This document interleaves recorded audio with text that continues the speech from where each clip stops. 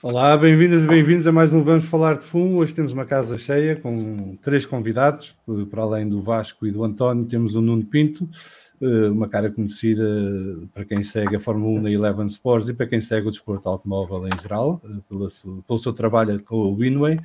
Temos o Pedro Filipe, que eu desafiei aqui há 2 programas atrás para vir aqui falar connosco, depois de uma troca acesa no chat, acho que era sobre o Lewis Hamilton na altura, que é um tema recorrente no programa. Depois temos o grande Carlos Estradinha, que normalmente, cada vez que ouve o podcast, está num sítio diferente da Europa. Hoje está em Portugal e veio aqui juntar-se a nós. E o Carlos tem aquela particularidade de ser um grande fã de Valtteri Bottas e, portanto, achámos que depois das horas que já gastámos aqui a bater no ceguinho, dar uma oportunidade ao Carlos de nos explicar porque é que Bottas, afinal, vale a pena apoiar e seguir.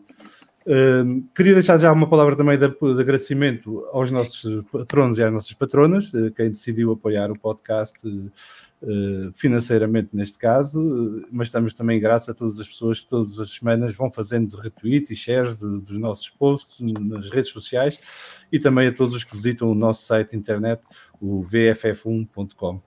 Começava hoje pelo Nuno. Nuno, em primeiro lugar, muito obrigado por teres vindo aqui ao Vamos Falar de Fumo. Nada, obrigado pelo convite. E por te disponibilizares para partilhares connosco um bocadinho da tua experiência. Tu também, para além de um profissional da área, és também um fã e adepto de Fórmula 1 e de desporto automóvel em geral, e portanto também nessa vertente também temos todo o gosto de estejas aqui connosco. Eu tinha aqui uma pergunta para começar a conversa contigo, que acho que é uma pergunta que nos intriga a todos, porque nós estamos aqui há 3 meses quase à espera que arranque a Fórmula 1, o campeonato. Isto para um piloto deve ser um período terrível durante o ano, ainda por cima agora que nem testes há praticamente, vamos ter 3 dias de pré-temporada, mas como é que tu consegues manter um piloto motivado neste período de off-season e focado em chegar à primeira corrida 100% preparado e concentrado para desempenhar ao mais alto nível? Sabes que isto tem, essa pergunta é difícil de responder porque não há uma fórmula. Depende muito do piloto e depende muito do estado de espírito, do estado físico e de como foi a temporada anterior. Posso dizer, a primeira coisa, a coisa mais importante que fizemos com o Lance foi deixá-lo descansar e deixá-lo sossegado e nem se falar de corridas, nem de Fórmula 1, nem de rigorosamente nada durante um mês, porque a temporada correu bem, mas foi uma temporada muito difícil e muito concentrada. E toda a gente, pilotos, mecânicos, engenheiros, toda a gente estava envolvida na Fórmula 1 em 2020 e que fez todas as corridas, chegou a 15 de dezembro, se não estou em erro, ali a meio de dezembro, completamente exausta e já ninguém queria ouvir falar mais de corridas. Por isso, muito importante também ter um período de descanso, ter um período em que possas desligar, ter um período em que possas fazer outras coisas que gostes. No caso do Lance é esquiar e ele não teve a possibilidade de ir durante o ano inteiro, desde que começou as corridas ao Canadá, e então voltou logo imediatamente e passou 3 semanas seguidas com neve até ao pescoço, a esquiar fora de pista e a fazer umas loucuras, a 20 graus negativos e coisa assim, mas é aquilo que ele gosta e é aquilo que ele precisava também para desligar. E para depois começares a época outra vez com vontade, porque se não há um desligar, aquilo também massa em termos psicológicos e tu não regeneras, não é? Para assim dizer, apesar disso ter uma má expressão. Mas principalmente é isso. Agora, outros pilotos que têm um período maior, há que dar esse período de descanso, um período maior de pausa, há que dar esse bocadinho de descanso, deixar de estar com a família, com as namoradas, fazer o que bem quiserem, engordarem uns quilinhos, não treinarem ali 1 ou 2 semanas, mas depois começar a voltar e começa-se a voltar treinando, fazendo preparação física, treinando com karts, treinando, dando umas voltas com outros monolugares ou outros carros de competição, ou motas, ou seja o que for, para começar a habituar o cérebro novamente à velocidade. Mas o trabalho físico é muito importante para se começar a época ali em forma, levezinhos, com lean, completamente secos, para dizer a expressão em português, porque depois durante a época tu vais só mantendo, tu não consegues muito e melhorar a forma física, tens é que manter, por isso é difícil agora. Um piloto que acaba a época bem, que ganha corridas, que está motivado, como é o caso do Daru Vala na Fórmula 2, que depois do início de um ano complicado, quando mudou o motor, começou a fazer pódios e ganhou a última corrida do ano na Fórmula 2. Esse não precisa de nada, esse está ali com a pica toda, e então optámos por levá-lo a fazer a Fórmula 3 asiática, agora nos últimos 5 fins de semana. Foi disputado nos Emirados Árabes Unidos, no Dubai e em Abu Dhabi, principalmente para rodar, porque senão não podia rodar em nada, porque a Fórmula 2 tem testes muito limitados, e ao mesmo tempo juntar ali uns pontinhos para a superlicença que podem vir a ser importantes. Mas esse é aquele caso do piloto que estava completamente motivado e que nem quase precisava de pausa. Por isso, tens que ir modificando consoante os pilotos. Muito bem. Tu, através do trabalho que tens feito com o Winway, já trabalhaste com quase metade do paddock? Portanto, metade mesmo. Eu fui ver aqui alguns nomes. Trabalhaste com o Esteban Ocon, com o Lance Stroll, obviamente, com o Mick Schumacher, com o Max Verstappen, com o Charles Leclerc, com o Giovinazzi, com o Lando Norris, com o Gasly. Portanto, aqui um sem fim. Com o Lando foi só um teste. É melhor não pôr, porque o Lando foi só um teste. Mas, por exemplo, Sim, mas tiveste contato com ele. O Latifi também fez uma época inteira connosco. O Mazepin trabalhava 6 meses com ele.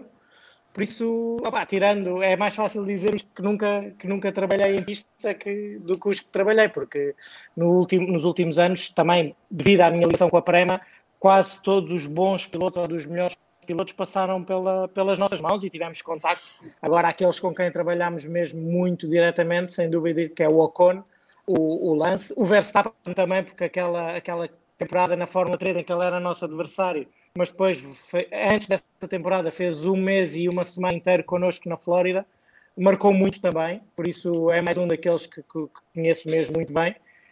Por isso, sim, muitos mesmo. E até o Sainz começou a andar de Fórmula, ainda eu trabalhava para a BMW, para a Fórmula BMW em Espanha, tinha um miúdo de 14 anos, por isso foi aí que ele começou a andar de Fórmula.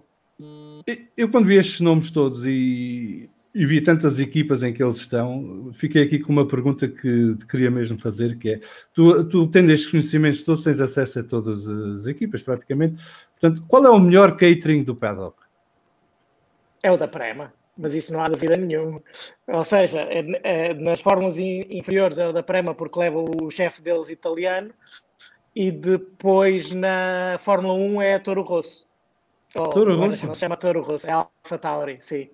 Portanto, estás mais virado para a comida italiana. Claramente. Eu pensava que fosse a Pirelli. Que engraçado. Olha, mas a Pirelli tem bons cafés, mas nunca lá fui comer, porque tenho medo que aquilo que a borracha... o bife seja da mesma qualidade da borracha, e então nunca lá fui. A minha segunda pergunta era sobre o café, mas já respondeste que a Pirelli o bom café. Bom café. Mas olha, as nossas hospedeiras do catering na Racing Point também é italiana, são 2 italianas, também fazem os cafés excelentes, por isso também não estou mal. Dás bem servido. Alguém queria fazer uma pergunta? Eu queria fazer uma pergunta. Nuno, todos estes pilotos que já passaram pelas mãos de alguma forma, qual é que tu achas que está completamente predestinado a ser campeão do mundo? Eu acho que sei qual é a resposta, mas gostava de ouvir a tua opinião. Qual é que vai ser de certeza campeão do mundo? Qual é que vai ser de certeza campeão do mundo não podemos dizer por causa dos carros, não é? Claro que sim. Se a Red Bull não melhorar e o Max continuar ali, se calhar nunca vai ser campeão do mundo e mais depressa é um Russell ou um Bottas. Agora, para responder diretamente, aqueles que mais me impressionaram num primeiro teste e num primeiro momento de vê-los andar e que tu olhas para eles e depois de vê-los em pista e veres 1 ou 2 coisas de telemetria, dizes, este é especial, é o Max Verstappen e o Ocon. São os 2 que foram mais impressionantes num primeiro teste. Num primeiro teste de Fórmula 3. E isso é um grande barómetro. Por isso, esses 2 eu acho que, se tiverem a sorte de ter um carro competitivo, podem ser campeões do mundo. Leclerc, quase ao mesmo nível, muito lá em cima também. E depois o Lance também, mas o Lance eu já conhecia muito, por isso não foi no primeiro teste, já não é tão impressionante. Mas é um talento diferente, é um talento que não é aquele puro de loucura que à primeira volta faz o melhor tempo do fim de semana, não. Mas também a primeira vez que andou de Fórmula 3 foi no final da época de 2014, bateu o tempo e era mais rápido nas curvas rápidas que o Ocon no fim de semana anterior. Agora o Ocon, a primeira vez que andou de Fórmula 3, foi o fim do mundo. Foi o fim do mundo porque foi 7 décimas mais rápido que o Marshall, que tinha ganho o campeonato no ano anterior a dominar. E num circuito como o Imola, que não é para mim.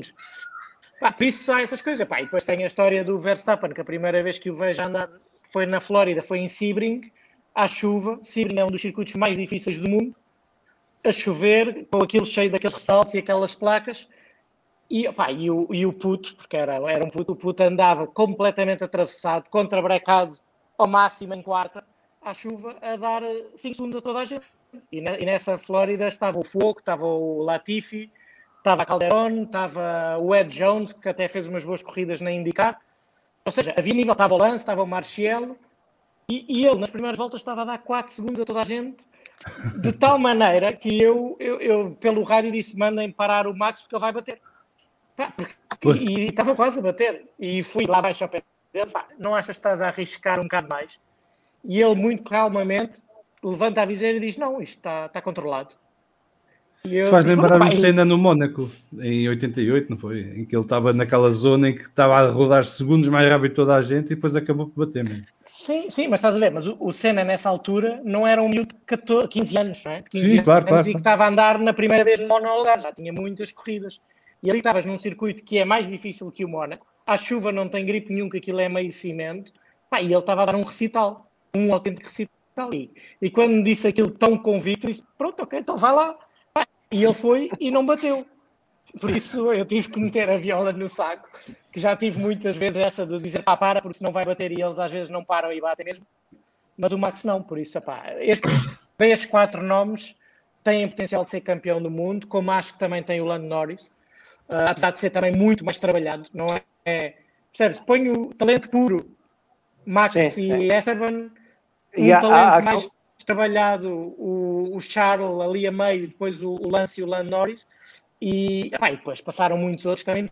O Rosenqvist é um piloto brutal, que eu espero que ele ganhe na IndyCar, mas podia ser campeão do mundo de Fórmula 1 sem surpreender. Diz-me uma coisa, não referiste em um nome que nós aqui, e eu especialmente fui muito crítico, que é o George Russell, que acho que é endeusado, sobretudo pela imprensa inglesa. Ainda não consegui, confesso que fiquei muito impressionado com a performance dele no Bahrein com o Mercedes. Acho que não é qualquer piloto que faz aquilo que ele fez. Acho que é relativamente fácil. Ele também confirmou uma teoria que nós temos, e eu acho que o Nuno também partilhou pelo que vi de algumas entrevistas dele, que é... E eu digo aqui muitas vezes no podcast, tirando 3 pilotos, qualquer um ganha com o Mercedes, e o Russell, na primeira oportunidade, provou isso mesmo, não é? Que, de facto... Eu não tiro o mérito, ele fez uma excelente corrida. Agora, eu digo que os 20 pilotos da Fórmula 1 no Mercedes ganhavam corridas, não ganhavam campeonatos, mas ganhavam corridas, e se calhar metade dos pilotos da Fórmula 2 e metade dos pilotos da Fórmula 3 também. Percebes? Por isso, ganhavam corridas. Por isso, eu tenho uma coisa que é, eu metia muitas vezes com outros amigos nossos de bandeira amarela no Twitter por causa do Russell ser o Rookie of the Year e não sei o que, e depois nem pontuou. Mas eu tenho uma embirração, entre aspas, com o Russell pela protecionismo que a imprensa lhe dá. Só por isso. Agora, acho que é um excelente piloto. Estás em casa. Sim. Acho que é um excelente piloto. Estou connosco na Prema, nos tempos da Fórmula Renault, foi brutal, foi muito bom. Mas depois, também tem o outro lado do Russell, que é, às vezes, é exageradamente convencido. E não posso esquecer que ele, no ano de 2016, é o nosso principal adversário no Campeonato de Fórmula 3 e acabou quase a 200 pontos do Lance. E com um carro igual, que isso é uma das coisas que eu mais preciso sempre de dizer, que é, toda a gente diz, mas o Lance estava na Prema e o Russell estava na Hi-Tech. A Hi-Tech era uma equipa nova, na altura, do Mazepin, que, antes de começar a temporada, foi contratar o diretor técnico da Prema. Por isso, ele tinha exatamente o mesmo setup, o mesmo carro, o mesmo desenvolvimento que nós tínhamos, só que não foi tão forte psicologicamente, e o Lance foi mais forte naquele ano e ganhou, mas ganhou de cabalada, não foi ali a lutar até a última prova. Por isso é que eu digo, é capaz de ganhar corridas, sim. Estou de campeão, não sei se tem, porque na Fórmula 3 não o demonstrou. Mas depois demonstrou na GP3 e na Fórmula 2, penso que já se chamava Fórmula 2. Sim. Agora, aquela coisa de põe-no ao lado do Hamilton e ele vai fazer melhor que o Hamilton, muitas dúvidas sobre isso. Eu também acho isso. Mas uma pergunta no seguimento desta conversa sobre o Russell. Nós aqui falamos muitas vezes que é impressionante a cobertura mediática que dão ao Russell e que depois não dão ao Lando Norris. Há alguma razão para isso? Não, eu acho que estão ao mesmo nível. Eu acho que estão muito ao mesmo nível de bajulamento da imprensa inglesa e de promoção. Agora, o que é que acontece o Lando já está num carro minimamente competitivo e o Russell não, por isso eles tentam puxar um bocadinho mais. Agora, dou-te um exemplo, volto a falar da minha experiência, mas o Lance foi trucidado pelos testes que fez, porque chegava à Fórmula 1 mais preparado que não sei o quê, aquela treta toda. O Lando Norris fez programas ainda mais complexos do que nós, tanto para a Fórmula 3, como para a Fórmula 2, como para a Fórmula 1. Só que fez as coisas muito bem feitas e não está em questão. Fez até de uma maneira mais discreta, porque era a porta fechada, ninguém podia lá ir. Mas depois a imprensa inglesa, especialmente o Autosport, que tantas notícias fez sobre o que nós fazíamos com o Lance. Algum de vocês leu alguma notícia sobre o Lando Norris andar a testar 40 dias de Fórmula 2? 40 dias com 100 jogos de pneus? Não. Nem de Fórmula 1. Nem de Fórmula 1 e andou muito de Fórmula 1. Agora, depois é óbvio que ele chega lá e parece um grande rookie, mas foi mais bem preparado que todos. Isto não é uma crítica ao trabalho, que esse é um trabalho muito bem feito. É uma crítica ao diferente tratamento que dão a uns e a outros. Claro. Só dizer aqui boa tarde para o Cristiano Oliveira, que nos está a ouvir dos Estados Unidos, a ouvir e a ver, e que é um ouvinte assíduo do podcast. Eu tenho só mais uma pergunta e depois já passo a bola ao outro. Que é, tu disseste que o Lance é um piloto com um potencial enorme. Eu apesar de nunca ter visto muito, essa temporada na Fórmula 3 chamou-me a atenção e vi umas quantas provas. E achei que ele foi realmente impressionante. Qual é, hoje em dia, o Lance já tem 3 ou 4, vai para o 4º ano de Fórmula 1, correto? Ou 5º, já não sei. Vai começar qual é a principal, onde é que o Lance se destaca mais? Eu ia dizer conduzir à chuva, mas gostava de ouvir a tua opinião. Mas é uma evidência. Conduzir à chuva, ele é fortíssimo. Vem muito de uma capacidade que ele tem da técnica de pilotagem, que já vem das primeiras vezes dos fórmulas, que ele tem uma capacidade enorme de travar sem bloquear as rodas da frente. De travar muito forte e muito tarde sem bloquear as rodas da frente. Ele tem uma sensibilidade muito especial para evitar o bloqueio total da roda. Claro que há sempre micro-bloqueios, mas ele tem tipo um ABS incorporado no pé que funciona bem. E já vem dos tempos da Fórmula 3. Ele uma vez, na Fórmula 3, em Spa, a chuva fez a pole com 1.4 de avanço para o segundo, que era o Gunther no mesmo carro. E quase tudo nas travagens grandes, não era nas curvas rápidas. Isso é a grande vantagem dele, o grande ponto forte dele. O que para além disso, eu acho que ele é muito, muito forte nos arranques, tem uma consistência muito boa nos arranques e na gestão da embreagem e nas primeiras voltas. Também porque se habituou a andar do Williams e tinha que ganhar ali muitas posições nos arranques, ou então aquilo não dava para mais nada. Mas sempre foi bom em termos, mesmo na Fórmula 3, sempre foi agressivo nas primeiras voltas e tem essa qualidade. Depois há óbvio que há pontos um bocadinho mais fracos e têm que ainda ser trabalhados e melhorados, mas também outro ponto forte é o conhecimento dele técnico. Ele gosta de aprender com os engenheiros e gosta de aprender, e nos últimos 2 anos desenvolveu muito isso, que é, em vez de andar tão obcecado na pilotagem dele, tem que estar, mas também aprendeu a usar as ferramentas que tem no carro para ajudar à sua performance. Em vez de só trabalhar de um lado, fazer as ferramentas do carro, os diferenciais e aquelas tretas todas eletrónicas que ajudam muito, e também aprender a liderar isso. Quando ele começou era um miúdo e não tinha palavra, mas agora já sabe o que é que precisa do carro e já consegue liderar os engenheiros a desenvolver o setup para a direção que ele quer. Eu acho que isso também é um ponto forte que pode vir a ser muito, muito bom no futuro. Qualificação de uma volta a seco, eu acho que ele ainda tem que melhorar. Pois, era o que eu ia dizer, a qualificação parece ser o ponto mais fraco dele. Sim, porque muitas vezes ao sábado ele faz uma performance fraca e depois no domingo faz uma corrida muito melhor.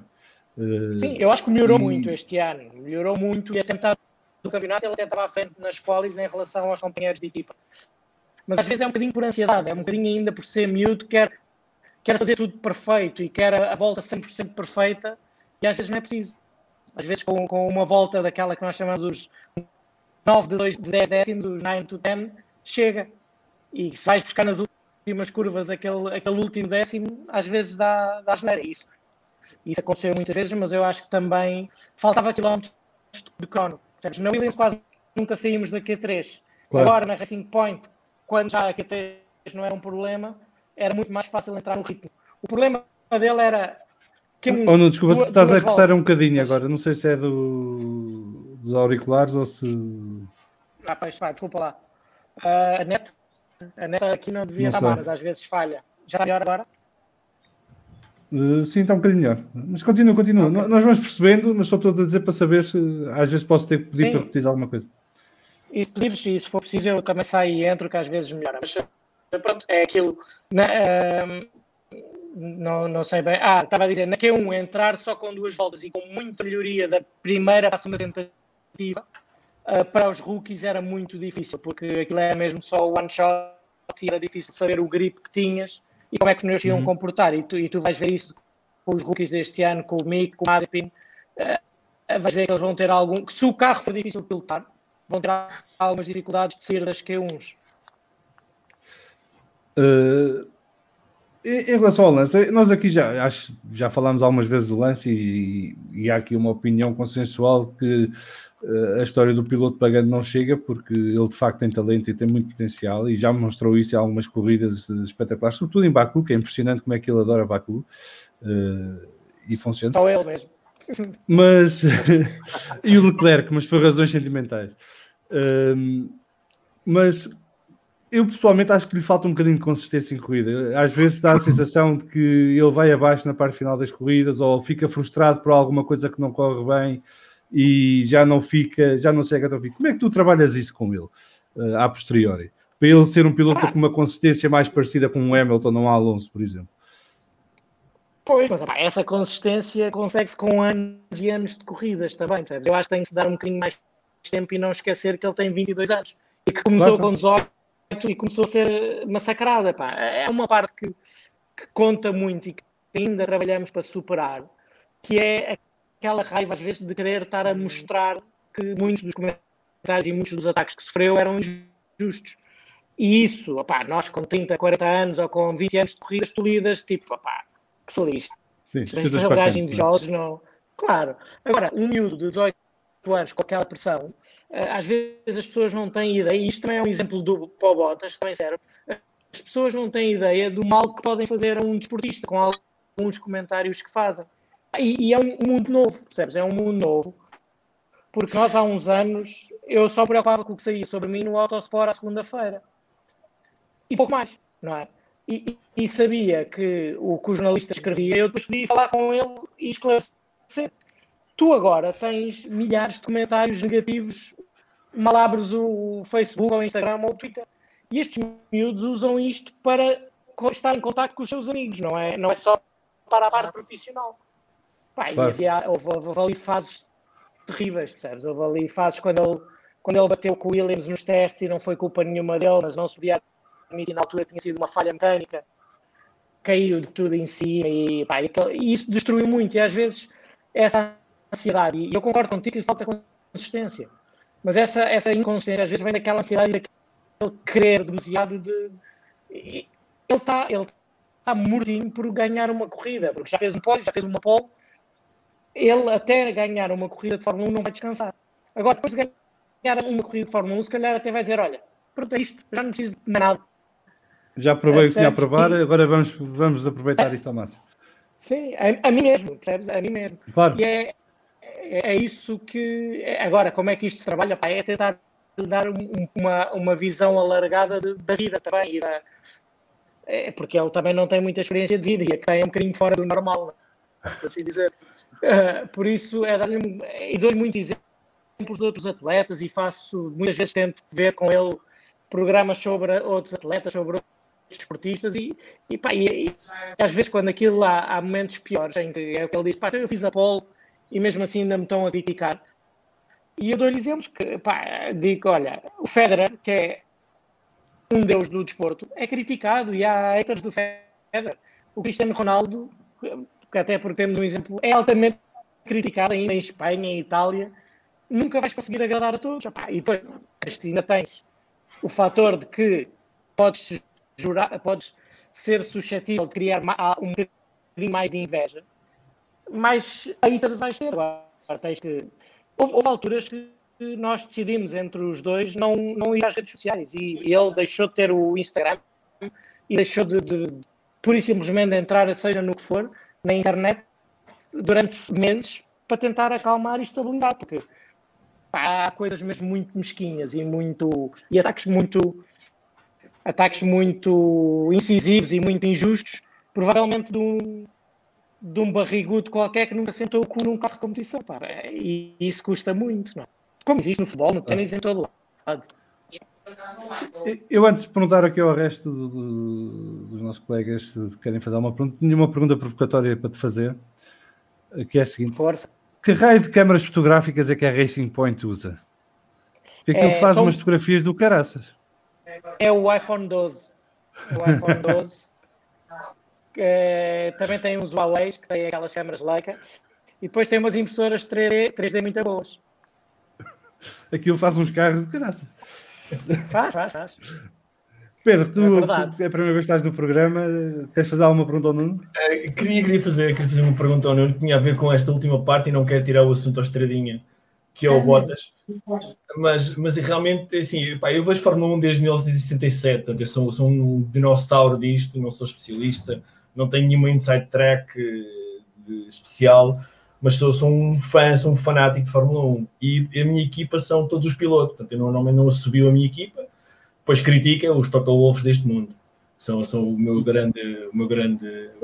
ódiozinho de estimação. Mas a pergunta que eu tinha para o Nuno... Desculpa só, eu não percebi, criticas quem? Eu não percebi porque se cortou. Critico o Toto-Wolff e os Otmar Safnauers, todos os talking heads que agora têm, os Christian Horners, que é o maior bully do paddock. Portanto, eu os pilotos normalmente não assobio, e Lance Stroll incluído. Sou fã deles todos, gosto deles todos, obviamente uns mais do que outros. Sou fã do Russell já agora, sou grande fã do Russell, acho que o Russell pode ser o Tom Brady da Fórmula 1. Portanto,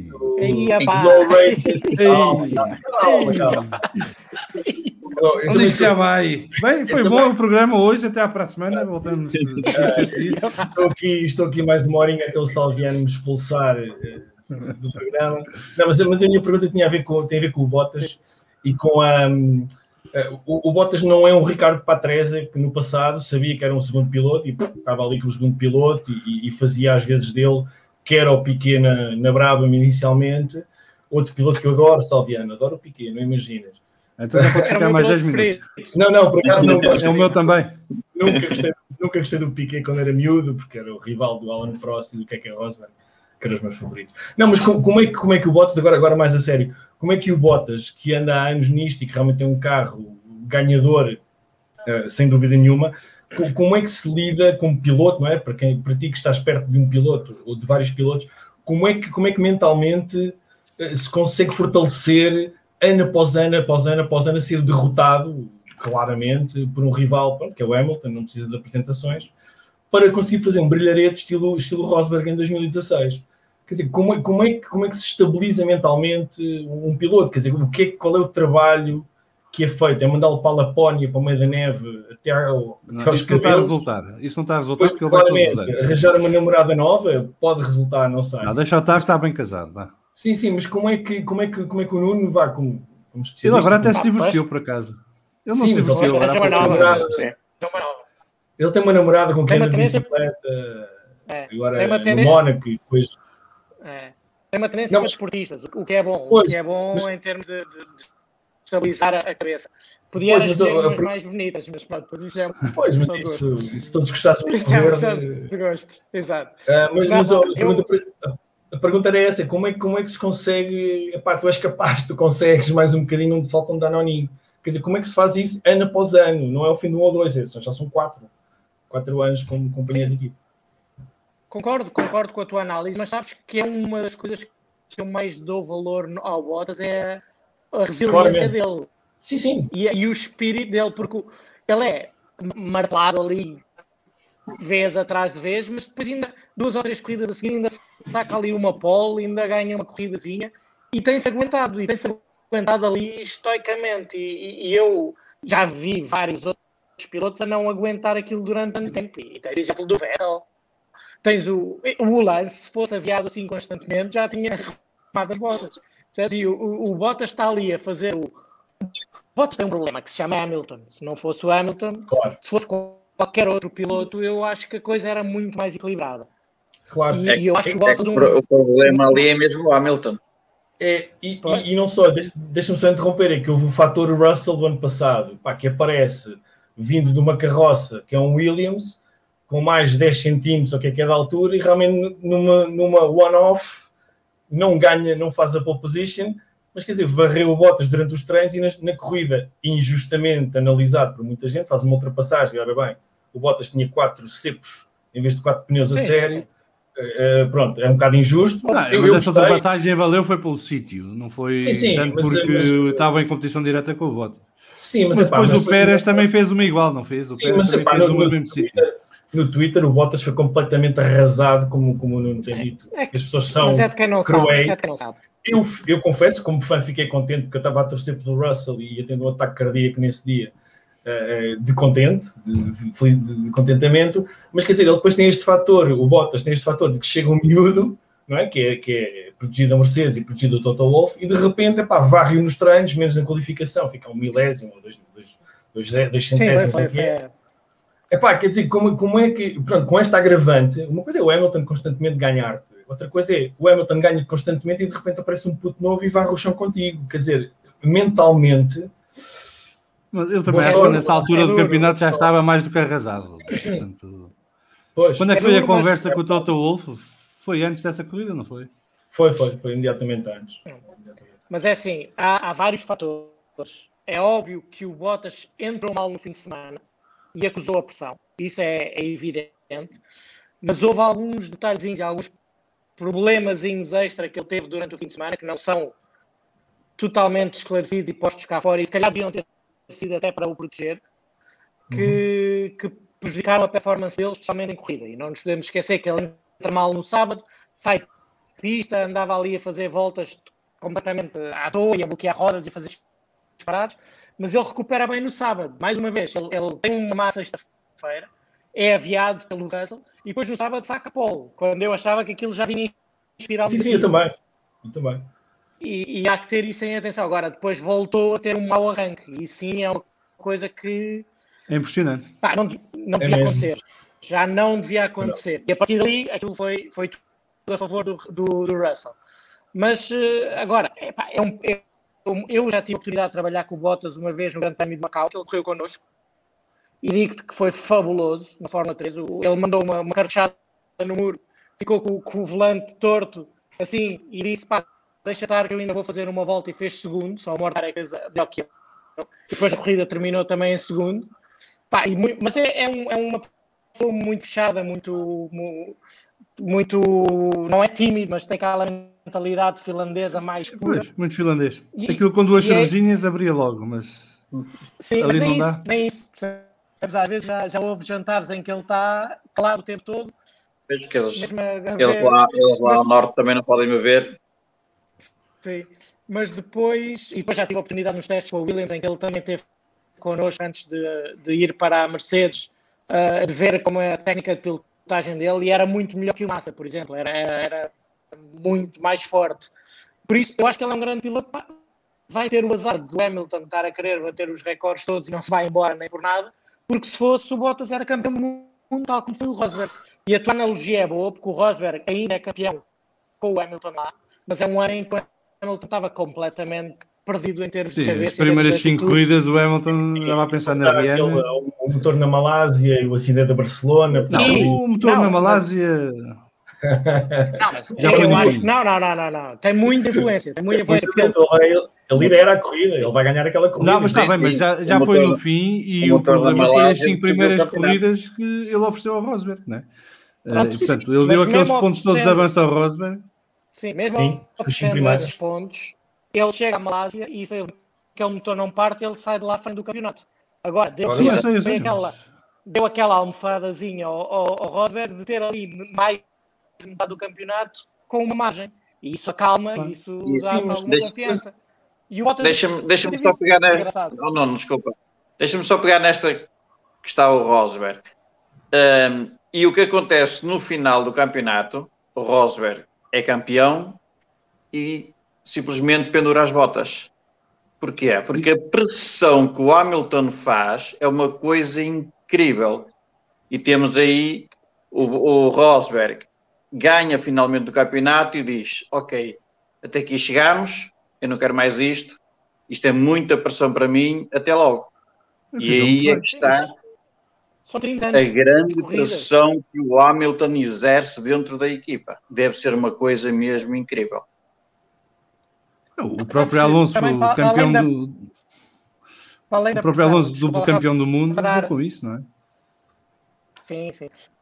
Além da pressão, há também a tua própria imposição. E o Hamilton, sem dúvida, que é talvez o piloto mais rápido da Fórmula 1 e um dos mais rápidos. E quando és o mais rápido, a equipa trabalha para ti e centra-se mais em ti.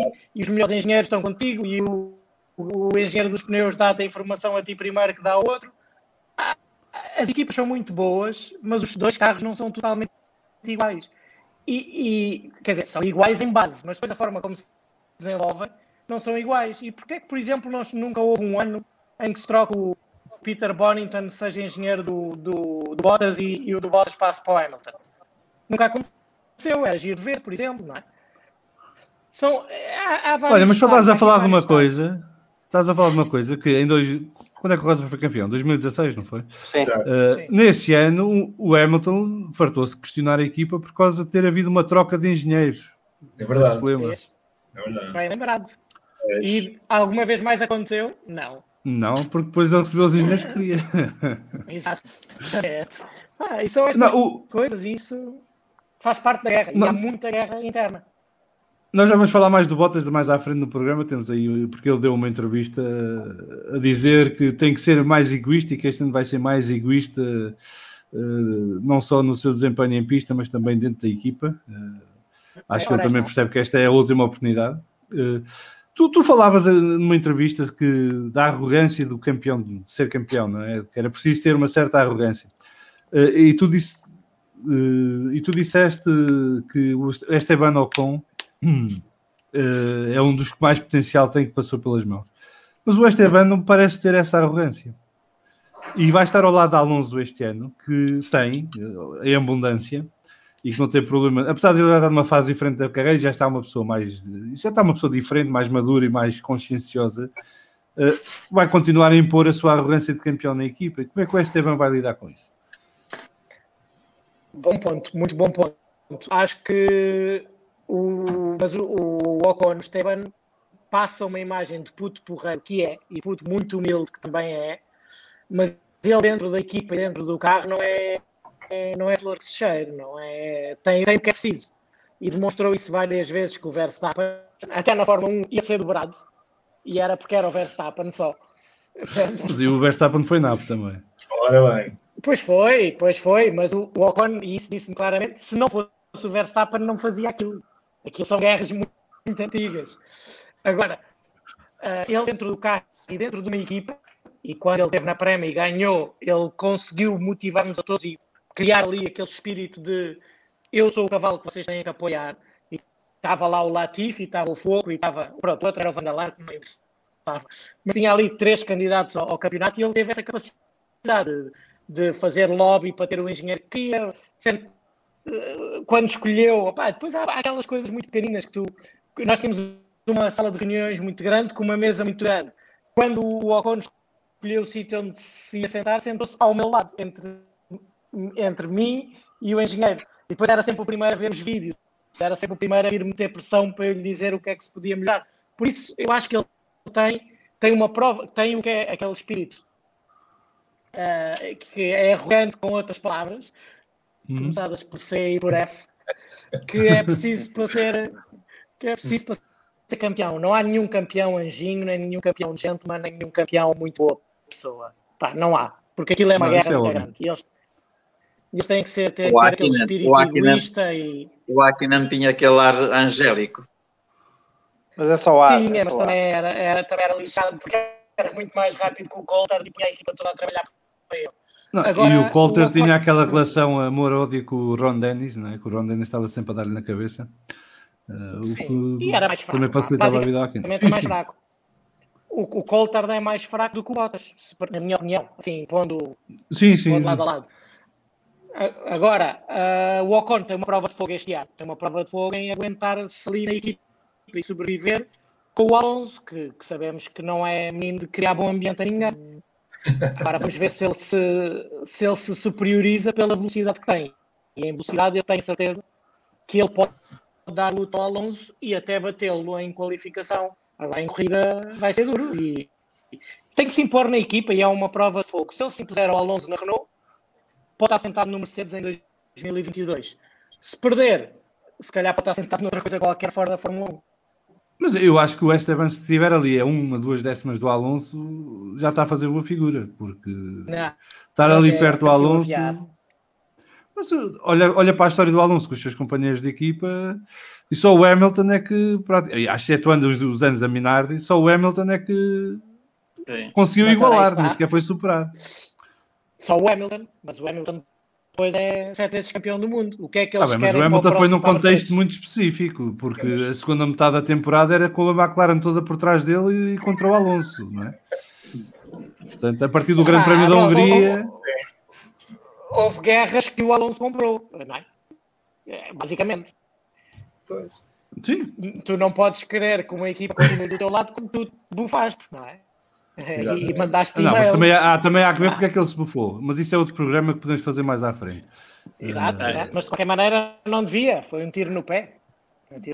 Mas, há contratos, há promessas e têm que ser mantidas. E o Piquet, que tu também gostas muito, também passou por uma situação idêntica na Williams. E a opção do Piquet foi sair pelo pé dele. Sim, a ganhar. Mas ganhou primeiro. Sim, ganhou. E fazia a vida negra mansa noutras coisas, noutros detalhes muito chatos. Sim. Nós temos um programa sobre isso, que já falámos lá muitas dessas histórias. Sim. Fica aqui a recomendação para quem nos vê e ouve, que é uma equipa, um carro, um piloto, Nelson Piquet, que está disponível no YouTube, no site, no podcast.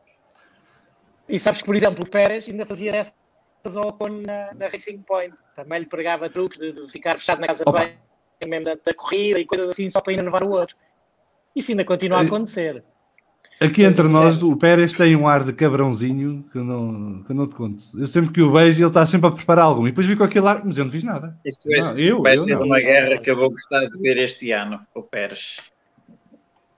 Sim, mas é mesmo os teus pupilos este ano vão ter desafios interessantes, porque para além do Ocon com o Alonso, tens o Lance com o Vettel e tens o Verstappen com o Pérez.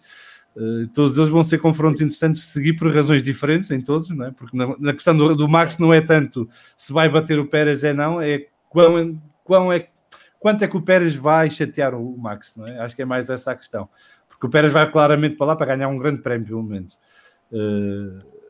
e isso pode causar ali algum conflito com o Max. Mas como é que tu achas que eles vão safar os três? Já sabemos a parte do Ocon, mas Lance e Max. Lance e Vettel, eu acho que eu estou muito curioso para ver se o Vettel estiver com a cabeça toda lixada, como estava o ano passado, e não recuperar, o Lance vai superiorizar. Agora, eu acho que o Vettel vai ganhar aqui uma nova motivação e vai querer mostrar porque foi 4 vezes campeão do mundo e porque é que não foi na Ferrari e que não foi exclusivamente por culpa dele, se calhar até foi mais culpa da falta de competitividade da Ferrari do propriamente do piloto, e depois queimaram-no, não é? O ano passado queimaram-no completamente. Sim, aquilo depois da Alemanha 2018 acabou. E esse foi um erro dele, mas é um erro justificável. Agora, eu acho que quero ver a técnica de condução do Vettel, e isso é uma coisa que me deixa muito curioso, porque nunca percebi bem qual é que é na Ferrari, e agora vou ter um bocadinho mais de acesso, e quero ver que é que fez dele 4 vezes campeão do mundo, se foi mesmo só o carro e aqueles... Adrian Newey, ele tinha um driver coach muito bom, que era o Adrian Newey, estás a ver? Pois, o Adrian Newey é o gajo mais rápido da Fórmula 1 dos últimos 30 anos. Ora. Não é o Hamilton. É o que tem mais títulos, por isso tinha ali um carro com aquela traseira num determinado estilo de condução, de acelerar antes de onde deviam, dava muito gripe. Por isso eu estou muito curioso para ver isso. E vai ser um grande desafio para o Lance, e eu acho que ele vai aprender muito e vai melhorar também como piloto, a ver a ética de trabalho e como o Vettel lida com os engenheiros. Foi essa um dos grandes pontos fortes para a sua contratação, de alguns engenheiros que já o tinham trabalhado com ele anteriormente. Verstappen-Pérez, Verstappen claramente. Acho que o Pérez vai levar muito para a Red Bull, vai ajudar muito, especialmente na gestão dos pneus e em alguns detalhes em que ele é muito bom, mas o Max é um triturador de teammates e vai triturar mais um. Também muito protegido pela estrutura da equipa. Não há... Que eu acho que aí o Pérez vai, com o peso que tem, com a experiência que tem, vai poder não cair nos erros que caíram os rookies Gasly e Albon, que não tinham voz. O Pérez não se vai calar a muita coisa, como é óbvio. Pois é por isso que eu estou a achar que vai haver alguma fricção. Sim. Mas velocidade pura, o Max não vai dar hipótese. António, tu ainda não disseste nada, estamos aqui há quase uma hora. Eu sei que estás aí tipo espião do Reino Unido nesta conversa, mas conta-nos lá, tens alguma pergunta que queres colocar ao Nuno antes de avançarmos para o resto? Tinha uma pergunta sobre o Lance. Primeiro dizer, acho que o Lance sofre um pouco com a má imprensa, com a má reputação, que um pouco pelo historial e pela família, etc. Mas também às vezes pela body language que ele às vezes tem e nas entrevistas. Não é uma eu diria que não é uma personagem que apela muito aos adeptos da Fórmula 1 e aqui incluo. Totalmente de acordo. Que acho que é inegável que ele tem qualidade, mas que não é muito apelativo, digamos assim. Portanto, a minha pergunta, e portanto é complicado saber quais é que são por exemplo, as qualidades dele como piloto, já referiste. Portanto, a minha pergunta era sobre quais é que são as qualidades psicológicas dele e se elas vão ajudar a ele ter uma carreira bem sucedida na Fórmula 1. Sim, olha, totalmente de acordo com o que tu dizes. Ele devia fazer muito mais para melhorar a imagem dele em termos de público, de imprensa. Podia fazer mais e melhor, e muitas vezes o body language é completamente desastroso, mas é desastroso porque ele não quer estar ali. O Lance não tem nenhuma ilusão daquela do glamour de piloto de Fórmula 1. Ele o que gosta é de sentar-se no carro e andar. Bem, ele não gosta de ele é filho de um bilionário, não é? Aquilo não é novidade para ele. Sim, mas sabes que há muitos... O Russell, por exemplo, adora. Ele adora aquela parte de piloto de Fórmula 1 e passear-se pelo paddock e dar entrevistas e o outro não. O outro gosta de corridas, mas tanto gosta de corridas de Fórmula 1 como gosta de pegar na moto e ir dar umas voltas para o circuito numa 125 ou num kart ou ir andar num chassi qualquer, seja para andar ou num SSB. Ele gosta de sentar-se e correr. E para ele, se isso fosse só possível, e não tivesse de estar ali a dar aquelas chachadas que às vezes são, aquelas coisas da imprensa, estás ali meio a responder às mesmas perguntas, aquilo é muito chato. Mas o que é o problema? É que aquilo começou mal, que é, tu tiveste 2 anos em que, independentemente do que ele dizia e tentava dizer, o que saía depois na imprensa era coisas completamente à parte. E continuavam a martelar no piloto pagante, e no piloto rico, e no menino bilionário, e o dinheiro do teu pai que te fez chegar aqui, até um ponto em que ele chegou e disse, eu desisto, eu agora estou em piloto automático, e vou dizendo banalidades, porque se eu tento falar e tentar mostrar o que eu sou, nunca sai. E isso houve vários exemplos assim, de entrevistas que eu assisti, e depois saía na F1 Racing, ou saía no Autosport, e era completamente adulterado. Pegavam em soundbites fora de contexto para queimar. Tu podes dizer ao Lance, pode cá vir ao podcast quando eu quiser, que nós deixamos falar à vontade e não mudamos nada do que ele diz. Era difícil. Só que para vocês terem uma ideia, no fim dos 2 anos do Williams, quando há a possibilidade real de ir para a Racing Point, o puto estava tão esgotado que uma das condições que pôs ao pai e ao resto dos dirigentes da Racing Point foi que ele não ia fazer mídia. E ele, em 2019, praticamente não fez mídia, fez os mínimos obrigatórios da F1, porque estava completamente desgastado. Agora, o ano passado já fez muito mais. Eu agora acho que o Aston Martin vai fazer mais ainda. Fez muito mais, por exemplo, para o Drive to Survive, que também se tinha recusado praticamente a participar antes, porque não gostava. Acho que o ano passado já fez muito mais. E depois tu tens ali uma personalidade do miúdo completamente normal e que gosta de coisas normais, gosta de surfar, gosta de estar sentado na areia a ouvir as ondas. A vida dele não é estar em iates e festas da Playboy, nem um pouco mais ou menos, mas já chegaram a sair notícias dessas a dizer o piloto que faltou a corridas para ir a uma festa. Como vocês sabem, é uma pura mentira e saiu no Observador, cá em Portugal. Porque se ele tivesse faltado alguma corrida, vocês sabiam, não é? E a única que faltou este ano. Sim, é um bocadinho óbvio, não é? Teve que se vir embora. Pois, exato. E chegou a sair esse título. Agora, psicologicamente, a fortaleza dele, o que eu digo é, aqueles 2 anos do Williams, com maus resultados, com um carro muito difícil, ia ser massacrado pela imprensa e pelo social media. Quem passou por aquilo, passa por qualquer coisa a partir de agora. E quem passou por isso, tendo 18 e 19 anos, chegas aos 22, 23, quando ele chegar aos 25 anos, com 7 anos de Fórmula 1, deve estar um piloto super maduro e com um potencial incrível. E é isso que eu quero ver. E foi uma das maiores lutas. Ele queria desistir a seguir aqueles 2 anos da Williams, mesmo sabendo que havia outra equipa. E eu sempre disse, tu não podes sair da Fórmula 1 sem guiar um bom monolugar.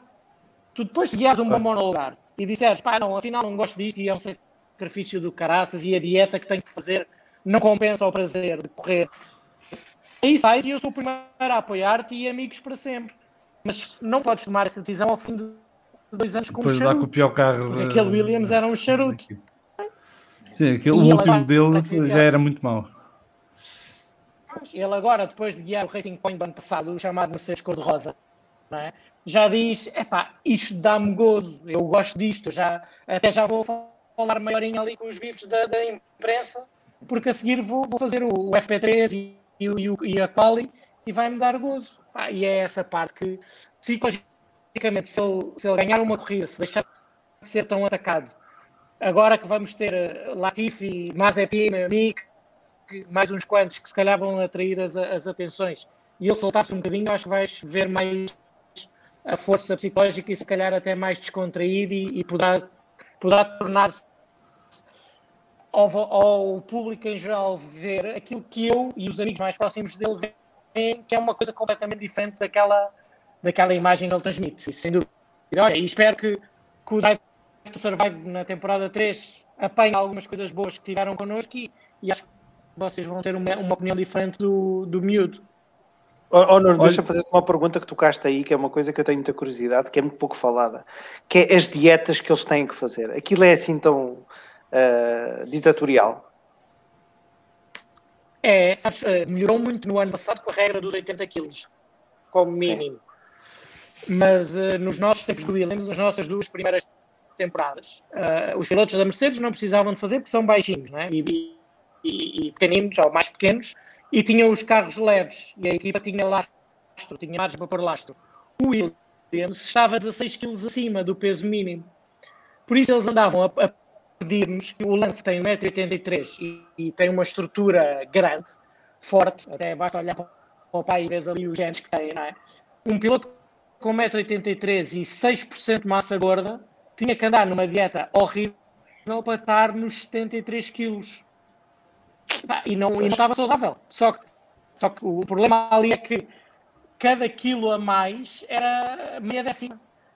Pois. Basicamente, que perdias em relação ao massa primeiro e perdias em relação ao Sirotkin também. E são essas coisas que, ok, o Lance às vezes levava 3, 4 décimas de massa. dessas 3, 4 décimas, 80% era só o peso. Não era mais do que isso.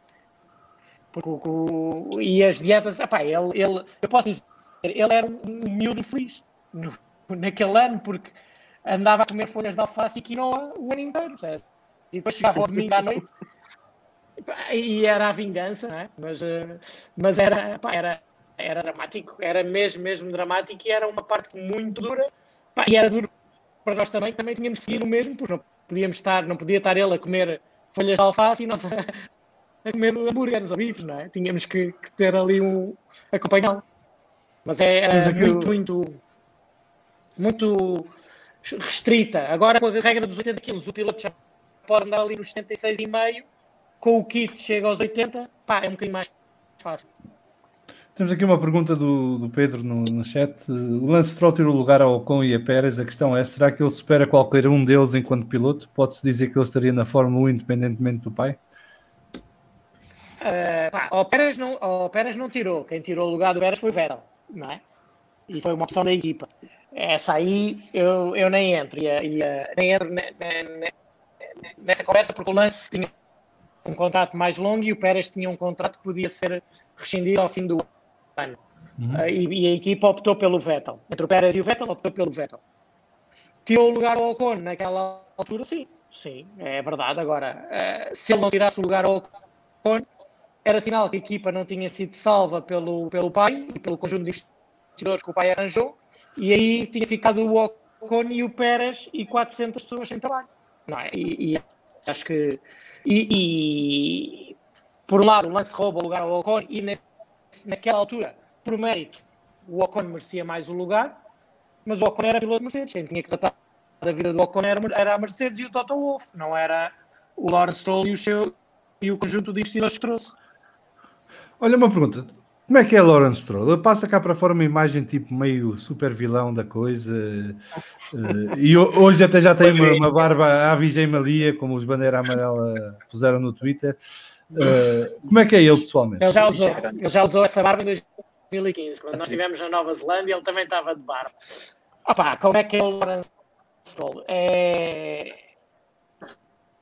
um homem de negócios duro, muito duro, com objetivos muito claros e que não olha a meios para atingir os objetivos dele. Altamente determinado. Também não é de meias palavras. Diz o que tem a dizer de uma maneira muito clara e muito direta. É altamente exigente, mas também é simpático e tem momentos em que é verdadeiramente engraçado, até, coisa que é difícil de se imaginar, olhando só para aquela imagem dele no paddock. Mas é duro, e tu, ao lidares com ele, entendes como é que ele tornou um negócio milionário da família num negócio de bilionário em 20 anos, basicamente, e agora resolveu gastar parte dessa fortuna em ganhar corridas de Fórmula 1 e em ter ele é um apaixonado, ele tem uma paixão brutal por automóveis, pelo desporto automóvel, pela Fórmula 1. Ele tem uma ligação à Fórmula 1 muito antiga. Quando o Lamy andava na Lotus, que era o Lamy e o Herbert, havia lá um autoconzinho em Tommy Hilfiger, e era o Stroll, o Lawrence já a patrocinar isto no final dos anos 80 e início dos 90. Meados dos 90. O Lance Stroll o Lawrence Stroll é de tal maneira duro e implacável e pragmático, pelas tuas palavras, que se tiver que despedir o filho, não terá problemas em fazê-lo. Bem, ele já anda a dizer que quer contratar o Hamilton, portanto... Sim, não... acho que o ponto fraco dele é o filho, por assim dizer. Acho que bem parecia. Eu acho muito bem. Não. Atenção, eu acho muito bem. Eu, enquanto pai... faria exatamente a mesma coisa. Quem é que não faria o mesmo aos seus filhos? Quer dizer, tendo a oportunidade. Não, e estamos a falar de uma situação. E estamos lá bem. A Fórmula 1 não é exatamente acesso à universidade ou cuidados de saúde, não é? Aquilo. Tentar a investir num filho para fazer um desporto que por si só já exige milhões a quem lá quer entrar. não me parece que seja uma coisa assim muito criticável. Nós, na parte esportiva, acho que se deve criticar quando, de facto, há pilotos de maior categoria. Não há meritocracia na Fórmula 1, não existe isso. Existe, mas não existe ao nível de entrares e teres lugar. Existe estando lá e aí tens de ser o melhor. Sim. Mas chegar lá já não existe e não existe para nenhum deles, porque nenhum deles neste momento chega à Fórmula 1 sem ter apoios por trás. Aliás, o que eu queria dizer é, já ouvi ser duro o Lance e dizer tem que melhorar e tens que fazer melhor e foi isto, não é aceitável, coisas do género. Agora, chegar ao ponto de tomar a decisão só por ele despedir o filho, isto nunca vi. Acho que não vai ser difícil. Agora, quando ele existe ao filho, também já nos moeu a cabeça a todos nós antes que temos que trabalhar mais para ele melhorar. Não é? Agora, é um sonho e é um projeto conjunto até. Sabes que aquilo foi também uma decisão pai e filho. E lembro-me do Lance dizer, quando o pai diz vou comprar a equipa, o Lance dizer, olha, mas compra a equipa se tu quiseres e se achares que é um bom negócio. Eu não te garanto que vou correr ad eterno ou nos próximos 5 ou 10 anos para a tua equipa. E o que é a parte mais engraçada é se tu ano passado desse a possibilidade ao Lance de assinar pela Mercedes, ele estava-se completamente nas equipas para o pai. Percebes? E se calhar hoje em dia é igual. Pronto, percebes? Agora não, porque quero ver qual é a competitividade do carro, mas é um personagem com quem tu aprendes muito, que nem sempre é fácil de lidar, mas que é engraçado. Eu lembro-me, posso-vos contar aqui uma história, porque já tem alguns anos ele comprou a Prema, comprou uma parte da Prema, antes até de lançar para lá, como investimento, e ainda é um dos acionistas maioritários. E houve uma corrida que nós, depois de ganharmos 4 corridas de seguida, chegamos a Nürburgring e eu acho que fizemos 4 nos cronometrados ou coisa assim, o que não era nenhuma desgraça, especialmente em Nürburgring. Eu lembro-me dele, poucas vezes subia à sala dos engenheiros e onde eu estava, e ele sobe lá e diz, o que é que se passa? Não temos os melhores engenheiros e as melhores pessoas do paddock? Não têm tudo o que me disseram que era preciso para ganhar corridas? Por que é que estamos em quarto? A dar uma a dar uma Dr. Helmut Marko. Eu acho que pior. Sim, até porque ao Marco se calhar respondes a este, ficas caladinho, porque senão podes... Eventualmente sim. Não, e toda a gente ficou ali naquela de pronto, ok, quarto não é bom o suficiente, vamos trabalhar mais, porque já percebemos que depois de 4 poles e 4 vitórias, ou 4 a 5, coisa assim, liderar o campeonato, teve aquele momento que marca o nível de exigência. E depois tens uma coisa que é ele nunca está contente. Ou seja, o Lance fez um pódio em Baku, ele pensava já quando é que vai ser o próximo pódio. Se fizeres a pole, ele diz, agora temos de fazer poles em todas as corridas. Ganhas uma corrida, ele diz, quando é que vamos está sempre a subir o... Sempre isso é assim, totalmente Dr. Marko. Pois, mas com mais potencial financeiro, não é? Claro. Ele paga para sem precisar de um Dietrich por trás a financiar a coisa. Olha, mas para acabar esta secção e para entrarmos depois na parte dos temas da atualidade, eu tenho uma sugestão para o próximo Natal, para dares uma prenda ao Sr. Stroll, que é um bom cinto, porque eu sempre que o vejo em direto na televisão, o homem está a ajeitar as calças, porque está sempre a cair. Portanto, um bom cinto, acho que vais marcar pontos com ele no Natal. Os suspensórios, parece um padrinho da máfia. Há aquela célebre imagem no Live do Survive dele ajeitar as calças para mim, está claro. Também. Vamos então entrar na ordem dos temas da atualidade. Esta semana tivemos as apresentações de Mercedes, Alpine e Aston Martin. Eu não estou aqui à espera de grandes comentários da parte técnica, até porque estes carros nem devem ser os carros que vão estar em pista daqui a uns dias nos testes de pré-temporada, e muito provavelmente os carros que estarão no Bahrein já serão carros bastante diferentes. Mas no campo estético tivemos algumas novidades. O Mercedes para pior, na minha opinião, mas depois a Alpine e a Aston Martin regalaram-nos a vista com 2 carros que vão embelezar a grelha de partida dos grandes prémios deste ano. Começava pelo Vasco, tu estás sempre atento a estas coisas. Como é que viste essas apresentações? E se já estás mais satisfeito que a semana passada, porque a semana passada era sempre, os carros eram todos iguais aos do ano anterior, e esta semana já tivemos novidades. A semana começou muito mal, porque o Mercedes, na minha opinião, toda a gente gostou de uma série de coisas, eu achei que foi um passo atrás. Aqueles números, então, não se percebe nada, e portanto acho que não me admirava se eles fizessem uma mudança qualquer nisso até a temporada começar. Mas ter os números naquele tamanho, eu acho que é um passo em frente. Salveiro, é verdade, mas para um pitosga como eu não consigo perceber aqueles números à distância. Também aquilo não é muito difícil. Há 2 sets e há 2 quatros. Está bem, mas pronto, eu fico na minha. A partir daí, acho que foi sempre subir. Eu gostei muito do carro da Alpine e hoje gostei muito do carro da Aston Martin. Acho que tem ali, para já a cor é muito bonita. Pronto. É só aqui uma parte, acho que é uma cor muito bonita. Não, vamos ter discussão daqui a 3 minutos sobre este assunto, está-me a cheirar. Mas sobretudo porque o último carro verde foi um Caterham, portanto, quer dizer... e era horrível. É verdade. Exatamente, o 2014 então era uma coisa horrorosa. Mas pronto, quer dizer, é um carro muito bonito, acho que tem uma... E é uma cor que se vê pouco na Fórmula 1. Na Fórmula 1 os carros ou são brancos, ou são azuis escuros, ou pronto, o Ferrari é sempre vermelho.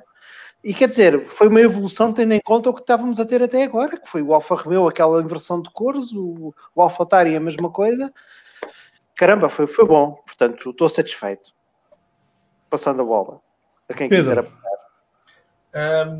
Assim, eu confesso que as apresentações dos carros, como tu, Salviano, é uma coisa que me faz-me dormir. Eu quero vê-los na pista a fazer barulho, de preferência mais do que o que fazem. Eu gosto de ver as fotos, só ver como é que eles vão parecer. Eu confesso que dei-me ao trabalho, porque como é a primeira vez também que participo e correndo o risco de ser expulso, de dizer que eu já disse a coisa errada acerca do Tom Brady e do Russell, mas agora vou-me rir. Ainda não insultaste o grande, portanto está a chave para já. Eu não vou insultar qual deles, o Piquet ou o Alonso? Eu posso insultar o Piquet não se insulta porque o Piquet é o Deus no mundo da Fórmula 1. O grande é o nosso Fernandinho, que está aí a voltar outra vez. Eu confesso que gosto que até se deu ao trabalho de não aparecer na apresentação do carro. Mas aí ele não podia mesmo, porque ele no regresso à Suíça tinha que fazer quarentena forçada, não o isentavam, e ele depois não poderia ir para o Bahrein. Certo, mas quem apareceu foram hologramas, quer dizer, as pessoas acho que não estiveram ali naquele estúdio, leva aquela senhora muito simpática, o Ocon. Olha, estás a dizer isso. Hoje na apresentação da Aston Martin ficou tudo confuso, porque aquilo houve partes foi gravado e houve partes que era em direto. E então ninguém percebeu muito bem qual era qual. Ali na Aston Martin teve ali um problema de produção e realização e de delivery que foi-se um bocadinho... Mas eu gostei muito. Mas assim, eu gosto não ao nível da Alpine, vá. Não ao nível da Alpine, que aquilo estava para durar. Aquele carro, sinceramente, eu a Alpine acho aquele carro fantasticamente bonito. Oxalá ele seja tão rápido como é bonito, gosto mesmo bastante. Os Mercedes já se percebeu que cinzentos ou pretos aquilo anda para caraças, portanto não, a estética ali vai valer pouco. O James Allison tentou ali esconder as barge boards e o difusor, porque Jesus vão já copiar antes da época começar, mas acho uma seca aquela conversa pegada, acho uma seca. Agora, realmente o Alpine, para mim tem umas linhas, como eu já não via há algum tempo, em termos de combinação das cores. Gosto muito do Alpine. O Alpine parece sair de uma banda desenhada, não é? Isso, parece Michel Bayan, não é? Livro de Michel Bayan, exatamente. E se calhar foi muito inspirado nisso também, não é? Vem dessas cores do passado. Eu gosto especialmente do Mercedes verde. Pela cor, obviamente, eu também sou lagarto, sou do Sporting, gosto muito daquela cor. Faz falta, se calhar, verde e branco. Isso não foi combinado. Não, podia ser Stromp, verde de um lado e branco do outro, mas não. Assim, estou curioso para ver o que é que o Vettel... Eu acho que o Vettel não é tão mau piloto como o ano passado. Como o ano passado foi querer fazer crer. Mas o Alpine, estou curioso. Eu tenho um amigo francês dos poucos com quem posso falar sobre Fórmula 1, que é grande fã da Renault, obviamente. Ele é um francófono, ele adora o seu país e as suas cores. Ele tem uma 4L, tem montes de carros históricos. Estou curioso para ver e oxalá o Ocon demonstre tudo aquilo que o Nuno falou há bocado. Eu há bocado fiquei curioso com uma frase que o Nuno disse e até apontei aqui: Ocon na Mercedes em 22. Bem, que grande... O Ocon até o ano passado era piloto Mercedes. Certo. Já viste os xadrez que tem que acontecer? Continua a ser. Continua? Não, mas ele quebrou a ligação, não quebrou? Não. Quando assinou pela Renault. Acho que foi condição da Renault pelo assinar. Bom, lá está. Não. Pronto, estás lá dentro, sabes? Exatamente, este inside track que o Nuno tem, eu não tenho, pelo menos não faço ideia, sou fã de bancada, sou daqueles de tirar coisas à televisão. Não, tu és fã de sofá. E de bancada, o primeiro grande prémio de Portugal que eu perdi foi o deste ano, eu fui a todos. Espera aí. Desculpa. Não, só para explicar, em termos de para verem até que ponto as coisas são. O Ocon está da Renault, quer tenha ligação, contrato à Mercedes ou não tenha, a parte do salário dele, que é pago ao manager, vocês acho que sabem a quem e para onde é que vai. E não claro, é ninguém da Renault. Está bom. Pronto. Não, mas estou curioso. Tu disseste isto, Ocon na Mercedes em 22 e tem que haver um xadrez brutal para isto acontecer. Portanto, não é preciso. Há dois carros vagos na Mercedes em 2022. Exatamente. Um é para o Tom Brady e o outro é para o Ocon. Não, o outro é para o Daniel Craig. Não, é sério. Eu gosto muito do Russell. Deixa-me Tom Brady, olha, Tom Brady e James Bond. Querem melhor dupla? Eu gosto mesmo muito do George Russell. O que ele faz fora da pista, não faz fora da pista, se é vaidoso, se não é vaidoso, gosto dos mídias. Eu gosto mesmo muito do estilo dele. Gosto muito da condução dele. Posso perguntar uma coisa só? Claro. Não achas que falta ver o Russell com um companheiro de equipa a sério? Aquela história dos 33-0 e dos 35-0. Claramente. Foi contra um senhor diminuído, que é um grande piloto, mas só tem um braço. E o outro é o Latifi, não é?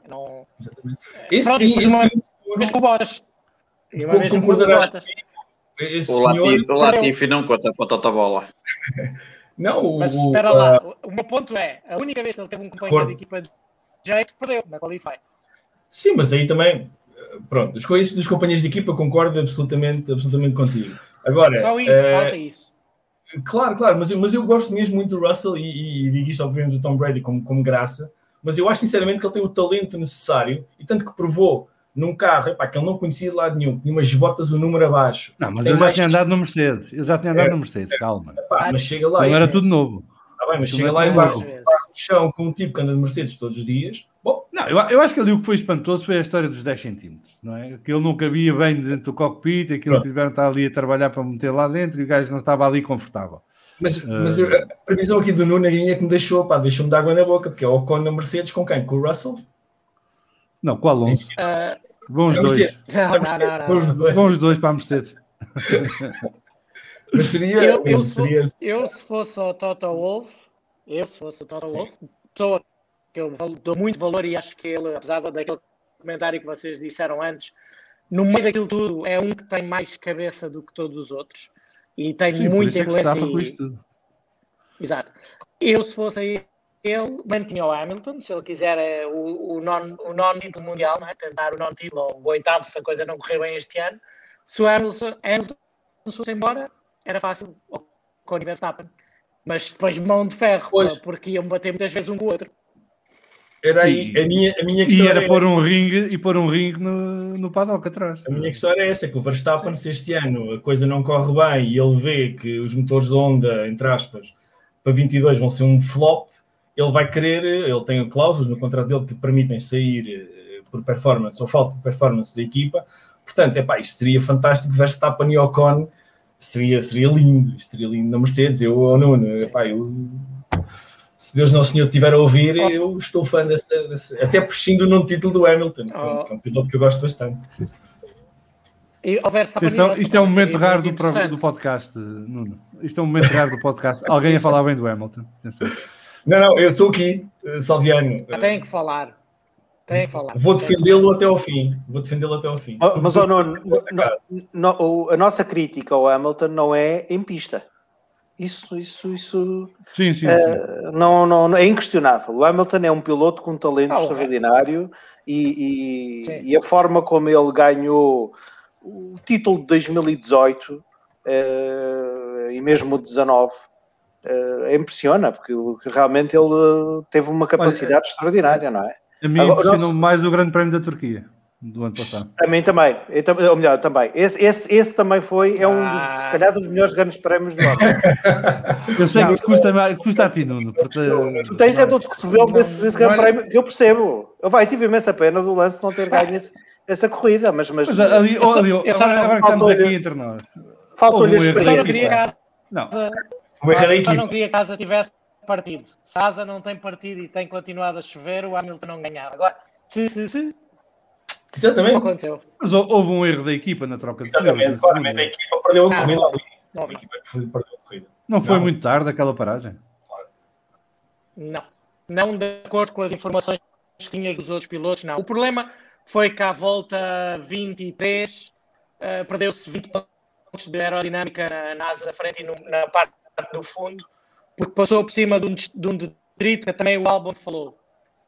E a partir dali tu começaste a ter informações diferentes do carro. Tu não percebias se a perda de ritmo era mesmo pelos pneus, se era a pista a secar, e só depois do parque fechado é que descobriste que não era nem uma coisa nem outra, era aquelas merdices aerodinâmicas que são demasiado e quando partem estragam aquilo tudo. Agora, o nosso carro também estava para chuva. O facto da pista secar tanto como secou também não ia ajudar. Aquilo era só ter continuado a chover. E aí o Hamilton aquela não ganhava. Mas pronto, já ganhou muitas outras de forma espetacular. Mas então, não é dentro da pista? Qual é as críticas dele? É fora? É aquela sobretudo fora. Sim, é sobretudo fora. O Hamilton tem uma postura que pronto, eu acho que ele se põe a jeito para ser criticado. Neste momento acho que estamos à espera de ver o que é que ele vai fazer quando for à Arábia Saudita. E aí pode tirar as coisas limpas e aí até podemos chegar a grandes... Olha, falaste disso e o Nuno foi-se embora. Eu, como fã do Hamilton, só gostava de dizer uma coisa. O Hamilton um erro crasso que é não pagar impostos no Reino Unido, ou pelo menos paga. Não, isso acho que é tanga, acho que ele paga. Paga poucos. Comparado, e a história de J.K. Rowling é muito famosa, uma pessoa que viveu do welfare no Reino Unido, que tem um sucesso, bom, Harry Potter, basta dizer isto, e que declara na totalidade os seus rendimentos no Reino Unido para que outras pessoas no lugar, que estiverem no lugar dela possam usufruir desse welfare state. O Hamilton não. O Hamilton tem o dinheiro no Mónaco, nas Ilhas Caimão, paga algum obviamente no Reino Unido, como deverá fazer. E aí a hipocrisia é clara. Eu, sinceramente, outros o fazem. O problema do Hamilton é a visibilidade que ele tem. Como disse o Nuno há bocado, haters vai haver sempre. Eu sou fã do Hamilton, não tanto por ser fã dele dentro da pista, e eu acho que ele é irrepreensível, e aí sim, em termos de condução, o Hamilton não é conhecido por meter gás fora da pista, por dar toques, por fazer break tests e coisas do género, como um senhor chamado Schumacher fez em Macau ou Mas atenção, tu tens ouvido o podcast e nós nunca criticamos o Hamilton por nada que fez em pista. Nada, zero. Antes, pelo contrário, só elogiamos. Sim. A questão para nós, e aqui para nós é mais eu e o Vasco até, claro. É toda esta postura fora de pista, de falar de direitos e não sei o quê, aos fins de semana de grande prémio. E depois, entre corridas, desaparece para uma ilha paradisíaca e não fala com ninguém. Que é quando ele devia fazer a parte de ativismo. Completamente de acordo, Salviano, completamente de acordo. Mas isso, apesar de estar errada a postura dele, não quer dizer que o assunto de que ele está a falar seja de menosprezado. Não, mas também não desprezamos o assunto. Claro. Não, eu sei que sim. Eu só estou a tentar fazer aqui um enquadramento disto que está a acontecer com o Hamilton.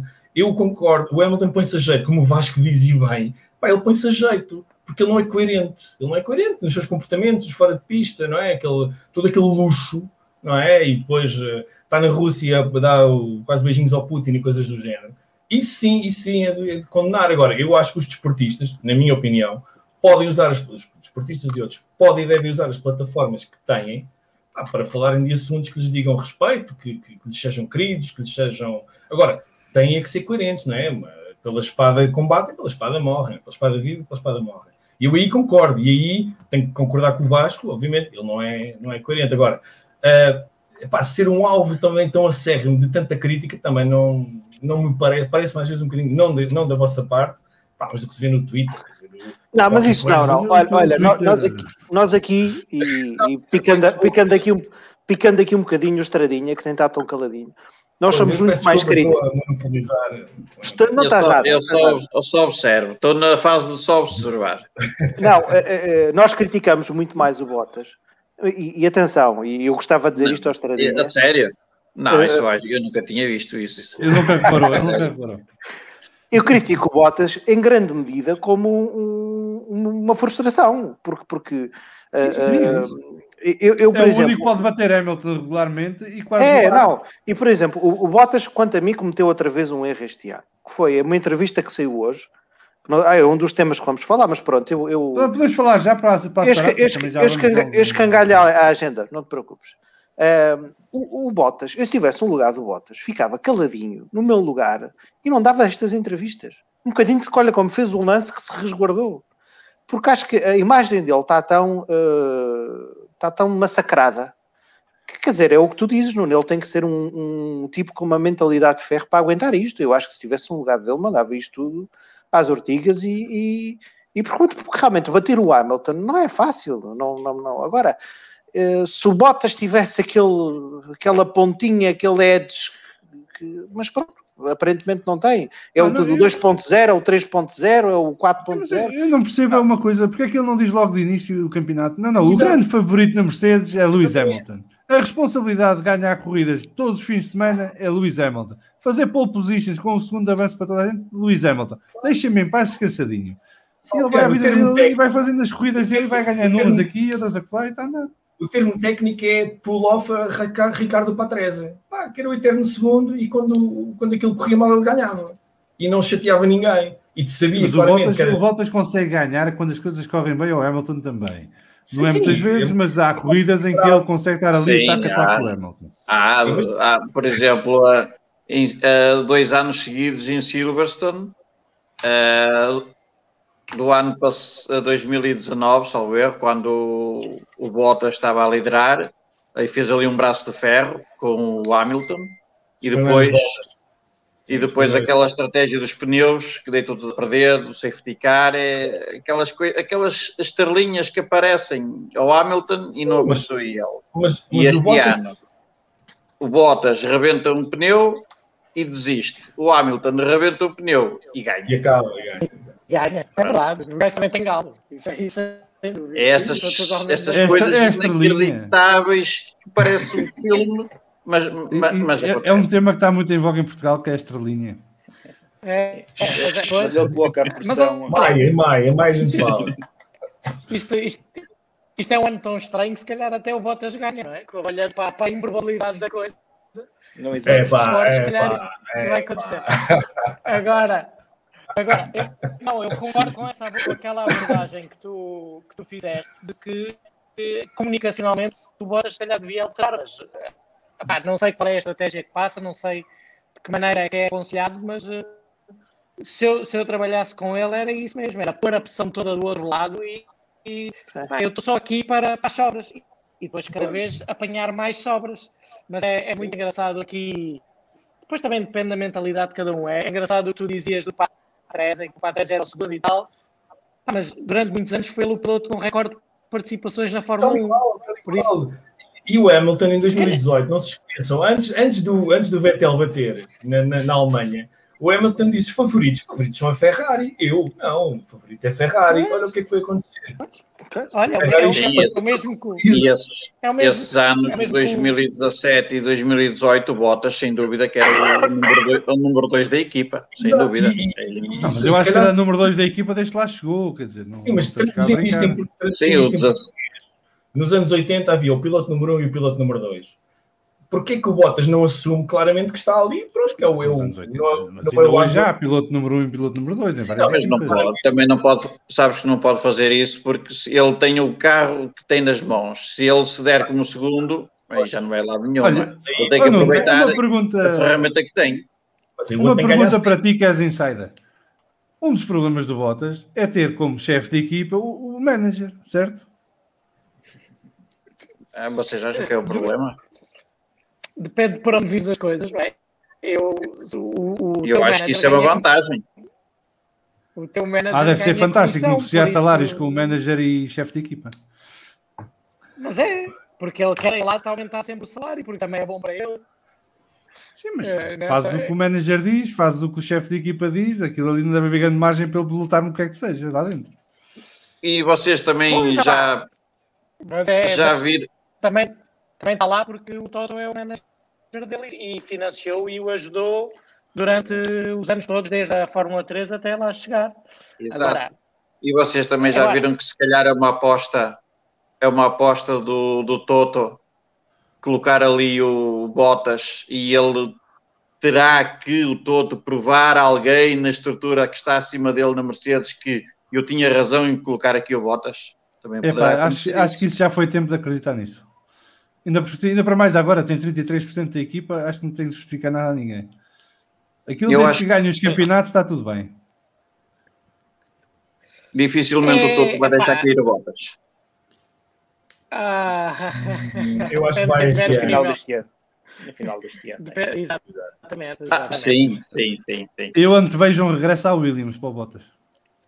Não. Mas não era preciso desejar-lhe tão mal, não é? Também não é desejar, mas onde é que ele vai encaixar noutra equipa? Agora ao fim é de quase uma hora e meia de ouvir isto.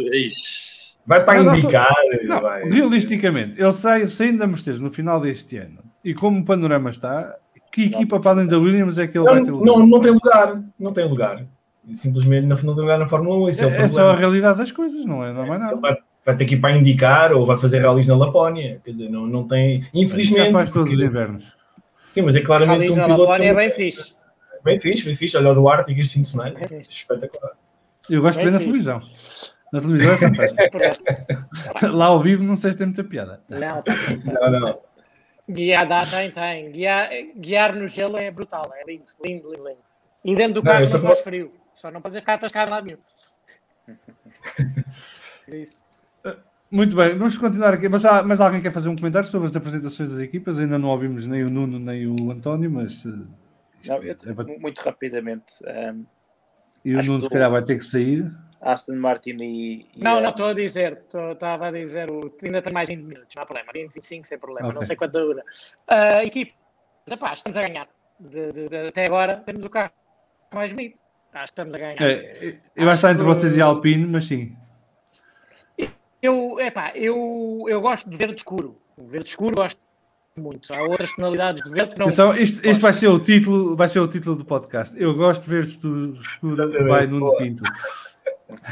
Exatamente. O Alpine eu acho giro porque me faz lembrar também as pinturas e a banda desenhada de Michel Vaillant, que eu era louco e continuo a ter a coleção toda, e foi também por aí que começou a minha paixão pelos carros e pelas corridas, mas não gosto nada daquela parte vermelha da Mafra que o Alonso leva, não é?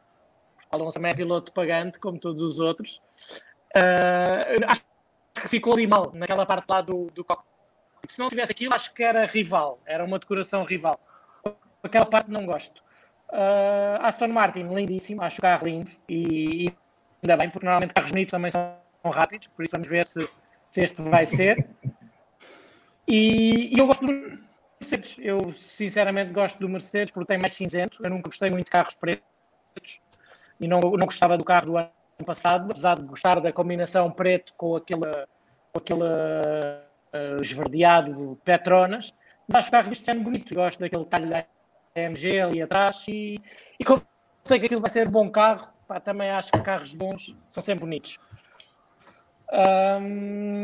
O resto, os outros nem vi. Sinceramente, os da semana passada nem vi. Nem faço ideia de como é que estão. Não perdeste nada. Estava ocupado com outras coisas e depois disseram-me que aquilo não valia a pena, por isso nem os vi, mas para ver no Bahrein e ver como é que resultam. Mas acho que espero bem que o Renault seja bonito, mas não ande grande coisa, porque não os quero chatear ali em luta, né? Nem Renault, nem McLaren, nem Ferrari. Eu acho que esses todos podiam ser uns fiascos, porque eu gostava de andar ali a lutar com a Red Bull sem que os outros me chateassem tanto, que aquilo ano passado foi duro. Mas não simpatizo nada com a McLaren, por acaso. Mas não gosto simpatizo em termos de decoração, não acho nada interessante. Comparando com os McLarens míticos dos anos anteriores, das décadas anteriores, que eram sempre carros muito bonitos. Não acho este nada bonito. E pronto, espero que seja feio e lento. E que o Ricardo e o Norris batam muitas vezes um com o outro. Também é bom para nós. Não me cheira que vais ter sorte com isso, mas vamos ver. Daqui a uns dias já sabemos. António. Eu concordo plenamente com o Nuno em relação ao verde, à tonalidade do verde. É claramente a certa. E, portanto, deixamos aqui num 4-2, não é? Portanto, estamos mesmo em desvantagem. Mas, e em relação à Aston Martin, tenho curiosidade para ver a luta interna entre o Lance e o Vettel. muito curioso para ver qual que é o estado de alma do Vettel, se este restart na Aston Martin vai ajudar ou não, porque realmente é uma excelente oportunidade para o Lance bater no Vettel, se afirmar e talvez afastar aquela imprensa e aquela reputação um pouco injusta que ele tem. E, portanto, acho que vai ser muito interessante. Tenho sinceramente muitas dúvidas de que o Vettel vai conseguir encontrar a forma que teve. E, portanto, acho que até vai ser depende da pressão que o Lance conseguir colocar sobre ele, porque o Vettel sob pressão, aquilo é um vendaval de erros. Se não tiver pressão, aquilo pode engatar e pode ser um caso sério. Vamos ver. Eu acredito mais na primeira hipótese, sinceramente. No Alpine, acho que o carro é bastante bonito e espero que seja tão rápido como é bonito. E, portanto, vai ser mais rápido que o que estamos a pensar, porque tem lá o grande Fernando Alonso ao volante e, portanto, aquilo já ganhou meio segundo e ainda não tocou com as rodas no chão. Estou confiança. Em relação à Mercedes, eu só quero dar as boas-vindas ao Bottas 5.0 e é desta aqui. Esta é que vai ser. Esperemos bem que sim. Eu gostava que o Bottas desse mais luta ao Hamilton. Acho que era bom para toda a gente, sobretudo para quem está a ver em casa, que muitas vezes apanhamos ali posições do Hamilton e o único que tem carro para lá chegar é o Bottas. Portanto, se for preciso, o Nuno vai lá dar um empurrãozinho por trás ao carro do Bottas para ele, em algumas corridas, dar mais luta ao Luís. Seguindo o caminho, já está. Eu acho. Desculpa. Diz. Red Bull, se a Red Bull der um passinho à frente, eu acho que o Max e o Pérez podem apertar os calos da Mercedes e isso era excelente. E seria excelente para teres até a Mercedes a andar mais no limite e a cometer erros, porque eles muitas vezes andam ali sobrados, né? E por isso é que não há erros, não há rupturas, não há nada, porque tem margem. Se tu te lembras, ano passado, nas provas em que a Red Bull pôde apertar com eles também falham, também são como todos. Por isso, para mim, era essa a grande esperança e que a Aston Martin tenha feito uma cópia ainda melhor do Mercedes e também se aproxime. Assim era mais luta. Eu acho que tu te vais ter que preparar mentalmente para ficar um par de anos mais na Fórmula 1, pelo menos, porque o Lance, depois de conduzir o Mercedes 2020, não quer outra coisa. Já não quer ir para lado nenhum. Temos aqui o Pedro. Eu espero que sim para ele. Eu já não me aguento muito mais. Já não dá muito mais. O Pedro está aqui a dizer, a estragar aqui, é um spoiler, portanto, a preparar toda a gente. Ouvi dizer que o Ferrari vai ser vermelho, portanto, para quem tinha dúvidas... Mas ouvi dizer que vai ser branco também, que vai ter aquela linha branca de 2017. É uma coisa bonita e costuma ganhar, mas... Vamos ver, eles estão esperançados que agora com o motor revisto e afinal já não tem o fluxo limitado, que a coisa pode voltar a funcionar. Legal, é isso, é legal. Eu acho que há aqui uma dúvida, já falámos disso no programa, não falámos disso no lounge, no BFF1 Lounge, que é para patronos. Eu acho que há aqui um problema, é que o que a Ferrari fez não é nem legal nem ilegal, e acho que houve ali um problema em provar a ilegalidade da coisa e a Ferrari de provar a legalidade da coisa, e portanto aquilo deve ter feito ali um arranjinho e é o que temos. E portanto agora vamos ver, porque o Mika Salles caiu-se no tweet dele e deu a entender que afinal estavam mesmo capados e que este ano já, pelo menos a Alfa Romeo já não iria estar.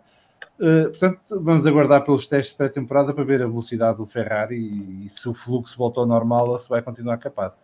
O Lucas Tavares diz que a Alpine tem uma live... Eu expliquei uma vez, não sei onde, se foi num dos programas na Eleven no estúdio ou se foi naqueles Facebook Lives que nós fazíamos, eu expliquei o que é que acontecia ou o que é que o motor Ferrari alegadamente tinha. E não há meias palavras, não há... Era ilegal. O único problema é que não se consegue provar a 100% que era ilegal. E depois foi feito um arranjinho. Mas não tenhas dúvidas disso. E se a Ferrari tem ganho o campeonato, os outros não se calavam como se calaram. Agora, aquilo em nome do bem da Fórmula 1 e não haver um escândalo que Ferrari é legal e é desclassificada, como não ganharam, aquilo passou assim e todos ganharam. Ou todos não perderam em termos de reputação e de imagem. Agora eles têm que fazer uma coisa bem feita. Eu nisto tiro uma frase em privada de alguém próximo da Ferrari, não posso dizer quem, mas que ouvi dizer uma frase que me marcou muito, que foi: se eles dedicassem tanto trabalho a melhorar o carro o ano passado, como se dedicam a pensar em farelhices, ganhavam muito mais. És capaz de ter razão. Epá, e é o espírito italiano e que tem muita graça, mas às vezes não dá. Mas eu acho que esse espírito faz parte da Fórmula 1. Foi a chique espertice. Mas atenção, isto não é só latino, porque a Mercedes também arranja maneiras e a Honda talvez não, porque eles são japoneses e aquilo é uma mentalidade. Mas eu não tenho dúvidas nenhuma que a Mercedes sempre arranjar ali. Exatamente. Tem que fazer é bem. Fizeste um podcast há dias a falar de um homem que era conhecido precisamente por isso e tem aquela célebre expressão dos regulamentos, não é? Os regulamentos é para os obedientes cumprirem e para os desobedientes sonharem. Não sei, não me lembro agora qual era a expressão. Portanto, o Colin Chapman... Interpretarem. O Colin Chapman era um gênio, também uma pessoa que não é uma pessoa que eu simpatizo, mas é um gênio, claramente. Como eu acho que quer dizer, que roça os regulamentos dobram o estilo eucalipto, dobram, mas não partem. Eu acho que o Pedro vai começar a ser um frequentador assim do podcast, porque ele faz os plugs todos para as outras coisas que nós fazemos. Portanto, ele está a falar de uma equipa, um carro, um piloto, sobre o Team Lotus que nós gravámos com o João Carlos Costa a semana passada. E que está disponível em todos os sítios habituais e que vale a pena ouvir porque é uma conversa muito interessante. Porque, não, a verdade é que a Lotus, o Team Lotus, o Colin Chapman, nisso era craque e de alguma maneira moldou esta Fórmula 1 de que eu estou a falar, em que as equipas procuram o cinzento, não é? E a questão é não ser apanhado. Exatamente. Uma coisa, costumo dizer, nada é ilegal até ser considerado ilegal. O problema é que o motor Ferrari foi considerado ilegal. Pois. É só isso. Exatamente. Nesse podcast faltou só um aspecto que foi sobre o Jackie Stewart. O Jackie Stewart, aquela declaração famosa, que nunca devia guiar um Lotus na vida porque queria viver, não queria ver os filhos crescer. Sim, mas falámos de outros. Sim, mas foi muito bom para o podcast, digo-te, foi dos melhores que eu vi ultimamente. Muito bom mesmo. João Carlos ganhaste mais 10 minutos no podcast connosco. Não, tranquilo. já vou criticar o Alonso e o Piquet e já vais Atenção, aqui toda a gente pode falar o que quiser e dar a opinião que quiser e criticar quem quiser. Podem levar a resposta, mas isso faz parte e é para isso que foi criado o podcast, é para termos todos aqui uma conversa sobre aquilo que gostamos e não gostamos. Só dizer aqui que o Lucas Tavares disse que o Alpine tem uma livery pior que a Aston Martin, mas que está 20 minutos atrasado e portanto não nos incomodemos. Eu queria deixar aqui. O Lucas também deixou uma opinião no YouTube sobre um episódio da semana passada, em que dizia basicamente, eu estou a ver se encontro aqui o comentário, em que ele dizia basicamente que o Alonso não era o melhor do grid, e muito menos do mundo, acha que vai ser destruído pelo Ocon, o Nuno já esfregar as mãos de contente, e que quando vir que não tem um carro para lutar pelo top 6, que vai começar a disparar para todos os lados, o Alonso. Ora aí está. Concordem em absoluto. Depois temos aqui um comentário sobre o Team Lotus, precisamente, já agora só para ler, do Sebastião Trigoso, que diz muito boa tarde. Em primeiro, para agradecer esta conversa muito boa sobre uma marca incrível na história do desporto motorizado e hoje pouco falada. Em segundo lugar, no minuto 17, falo do Lotus 7, só por curiosidade, ele continua a ser feito hoje em dia pela Caterham, que comprou a patente à Lotus. Muito obrigado desde já e continuem. Muito obrigado ao Sebastião e ao Lucas pelos comentários que nos deixaram no YouTube. Nós vamos seguir a conversa. Temos aqui mais um tema. Este tema não é tanto para discutirmos, mas é mais a constatar uma realidade da Fórmula 1. O Team Haas anunciou por Gunther Steiner que depois dos testes pré-temporada no Bahrein não irá desenvolver mais o seu carro para 2021. Nós falámos no chat falta-me aqui acrescentar, o António tinha caído, o António e o Vasco também estão nessa conversa no WhatsApp, que isto de facto é uma medida sensível, sensata da parte da AS, porque de facto isto não iam lutar para ser melhor do que o 8º, 9º, estarem a gastar uma quantidade de dinheiro e de recursos a desenvolver um carro que é para um ano, quando a partir do próximo ano tem os novos regulamentos, faz sentido focarem-se já no desenvolvimento do próximo carro e deixarem esta à sorte. Ainda por mais tem 2 rookies que precisam de rodagem, não precisam... Se calhar não há tanta urgência em desenvolver um carro mais rápido para eles durante o campeonato. Mas é a constatar de uma realidade económica das equipas do fundo da tabela, não é?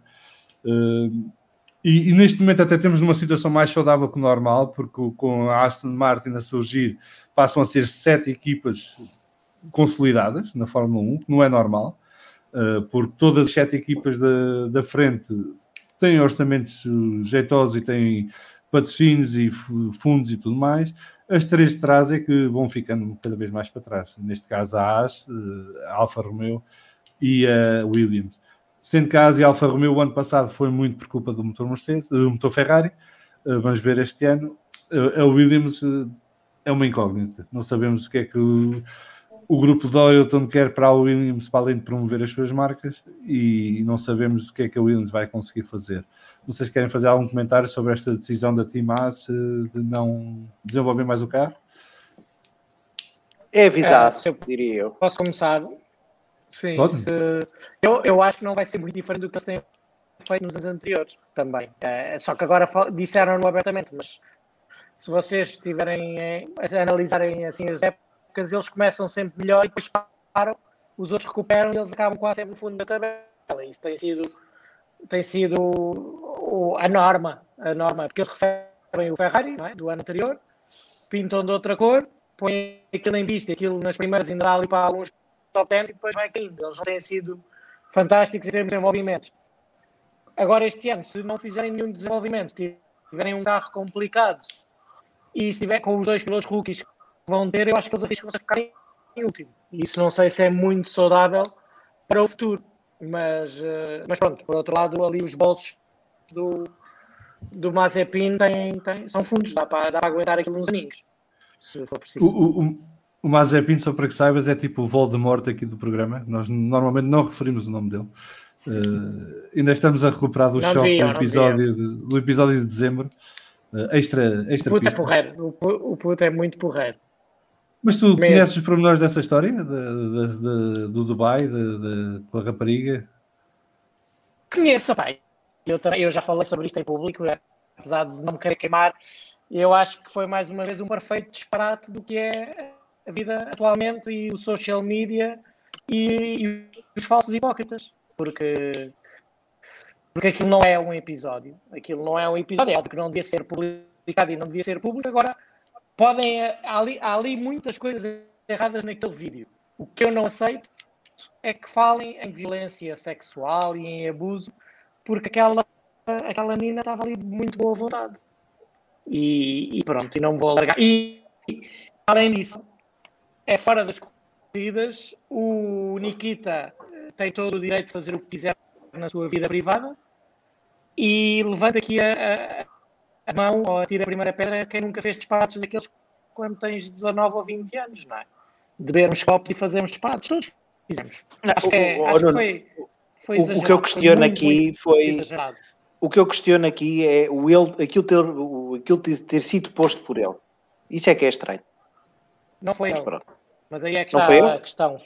Não sabia disso. Não, aí está um erro. Isso eu digo, isso é um erro. Mas aquilo acho que foi ela que pôs no telefone dele. Aquilo foi uma festarola, né? E as coisas descambaram. É o problema dos telemóveis e das redes sociais. Agora, para mim é muito pior ver um piloto da GPTs a andar a fazer vídeos com o telemóvel quando anda a 300 numa autoestrada e não se fez tanta polémica como isso. Agora, é a hipocrisia que falas. É a hipocrisia, exatamente. Criticarem o Nikita que aquilo não devia ter sido público, tudo bem. Agora, extravasarem para o ponto em que se extravasou e pedirem a cabeça dele e ver... todos nós sabemos o que é que aquilo era. Não vamos chamar pelos nomes, mas todos nós sabemos o que é que aquilo era. Se alguém me vem dizer...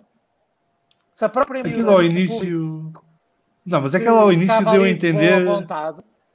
Ela ao início deu a entender que não era esse o caso. E depois, uns dias depois, contradisse. E depois fica tudo na dúvida se contradisse porque houve pressão para que ela contradissesse a coisa ou se contradisse porque de facto foi todos nós exagero dela, digamos assim. Todos nós vimos o vídeo. Sim. Eu não vi em momento nenhum ela a dar-lhe uma chapada ou a chamar nomes ou a sentir-se violentada. Para mim é um episódio muito... revolta-me bastante pelos dois lados. Não é? Acho que aquilo é um não episódio. Não tinha que ter as repercussões que teve E não têm, e mais uma vez, estão a rotular um piloto antes sequer de ele ter dado uma volta de Fórmula 1 em prova. E eu acho que, como todos, já ganhou corridas na Fórmula 2, merece a oportunidade que tem. E depois, se ele não andar nada na Fórmula 1, critica. Agora, pedirem a cabeça dele antes de ele sequer andar, É verdade. eu acho muito injusto. Muito, muito injusto. Mas houve ali a tempestade perfeita, porque ele também naquela última corrida depois tem aquela cena de pôr os colegas fora da pista e batem nos... Mas isso foi penalizado, sabes? Certo. O que eu estou a dizer é, a tempestade perfeita é tu já estás nas bocas do mundo por uma parvoíce qualquer do Instagram, epá, e depois não tens a infelicidade de apertar. Não, foi ao contrário. O incidente da corrida foi antes, mas a tempestade foi no Bahrein, salvo erro, e depois isto foi já depois do fim da época em Abu Dhabi. Eu não sou defensor do Mazepin, mas lá está, os pilotos, não sei, tem que ser uma tendência para os defender, mas depois também é filho do papá, depois o outro quase no muro e bateu nos 100 metros, e depois ainda por cima aparece um vídeo estapafúrdio no Instagram. É a tempestade perfeita, é a inveja, a hipocrisia, o que se dizer. E pior, causa um problema grande às verdadeiras vítimas de assédio, de abuso, etc., que não são mencionadas, não é? Quer dizer, que dá um mau nome, depois é toda esta defesa dos direitos, e obviamente que está no Me Too, etc., e que causa aqui imensos problemas de análise de cada situação. Portanto, eu não vi o vídeo, confesso, vi bocadinhos, não vi o vídeo todo, não tenho opinião nenhuma, lá está. Fora das pistas, eles façam o que eles quiserem, são penalizados socialmente por isso. Agora, em termos de corridas, tens mãozinhas para agarrar o carro, tens mãozinhas para correr, eu quero te ver a andar depressa e pronto, quer dizer. Mas lá está, foi uma situação na altura, eu próprio, este gajo agora... Mas pronto, eu concordo, eu percebo agora o que o Nuno está a dizer. Sim, julguem depois. E eu digo-vos só, o miúdo, e continua a ser um miúdo, é muito porreiro, é o russo mais bem educado que eu vi até hoje, que conheci, fala inglês perfeitamente, tem boas maneiras, é daqueles que, independentemente de quem tu fores, diz bom dia quando te vê. Percebes? Eu conheço-os de uma forma diferente e trabalhei com ele durante 6 meses. Não é? Percebes? Por isso, eu conhecendo a pessoa, não posso aceitar que o acusem de, como tu dizes, de abuso e de violência sexual, porque não foi aquele caso. Agora, foi um disparate, claramente, que é evitável. É óbvio, mas é uma lição que se aprende. Agora, não peçam a cabeça dele antes de não correr. Só isso. E ele tem mãozinhas? E vocês têm nenhuma margem? Tem. Não é mau. Não é mau. E vais ver que em Cronos o Mick vai ser muito arrasca para ficar à frente dele.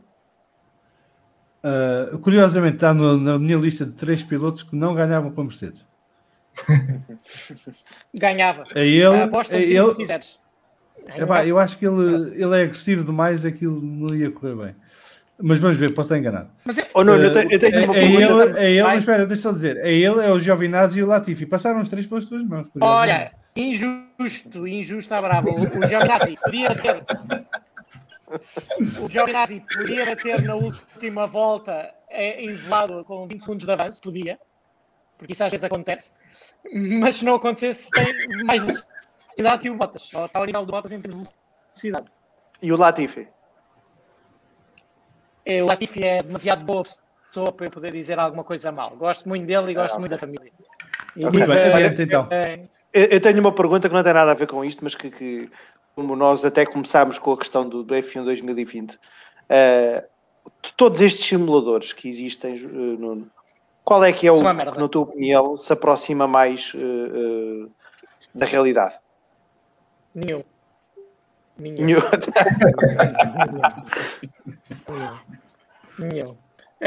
Para mim, da minha experiência de já ter guiado monolugares, e nunca guiei em Fórmula 1, mas já guiei em Fórmula 2, não há nada que se aproxime. O mais parecido, se calhar, é o R-Factor 2, em termos de comportamento do carro. Agora, o único para mim que me recorda alguma coisa quando eu jogo e quando conduzo na realidade é o Dirt 2.0, porque o comportamento do Mitsubishi, o comportamento dos R5 em terra é semelhante. Agora não há nada que se aproxime com a realidade, nada. O que é que tu dizes a um piloto com quem trabalhes que passe muito tempo nas consolas? Neste tipo de jogos? Se ele passarem como o Dani Roncadelli é um dos melhores sim racers do mundo e é um dos melhores pilotos de GTs e DTM e de Fórmula 3 do mundo também. Mas ele sabe que tem que mudar o chip e tem que conduzir de maneira diferente no simulador do que conduz na realidade. O Rosenqvist, por exemplo, ano passado, quando foi confinamento, passou imenso tempo também nos simuladores e ao fim do primeiro teste indicar, mandou-nos uma mensagem no nosso grupo para dizer: o meu setup todo, que me custou 20 mil euros, está à venda, porque eu estou mais lento. Eu estou a guiar muito pior na realidade. Mas existe alguma coisa de boa a tirar Claro. para um piloto? Como, por exemplo... Aprendes as pistas. Está bem, aprendes as pistas, mas em termos de concentração, de consistência... Sinceramente, concentração, pôs o cérebro a trabalhar-te, fazeres corridas, porque tu estás a fazer corridas, tens que... Sim. Eu já trabalhei com um piloto que tinha menos experiência de corrida e nós fazíamos... O trabalho que fazíamos no simulador era pô-lo sob pressão, era pô-lo a tentar, a lutas, um carro sempre atrás, as voltas todas. Isso tudo é para a cabeça, para criar mecanismos, mas não...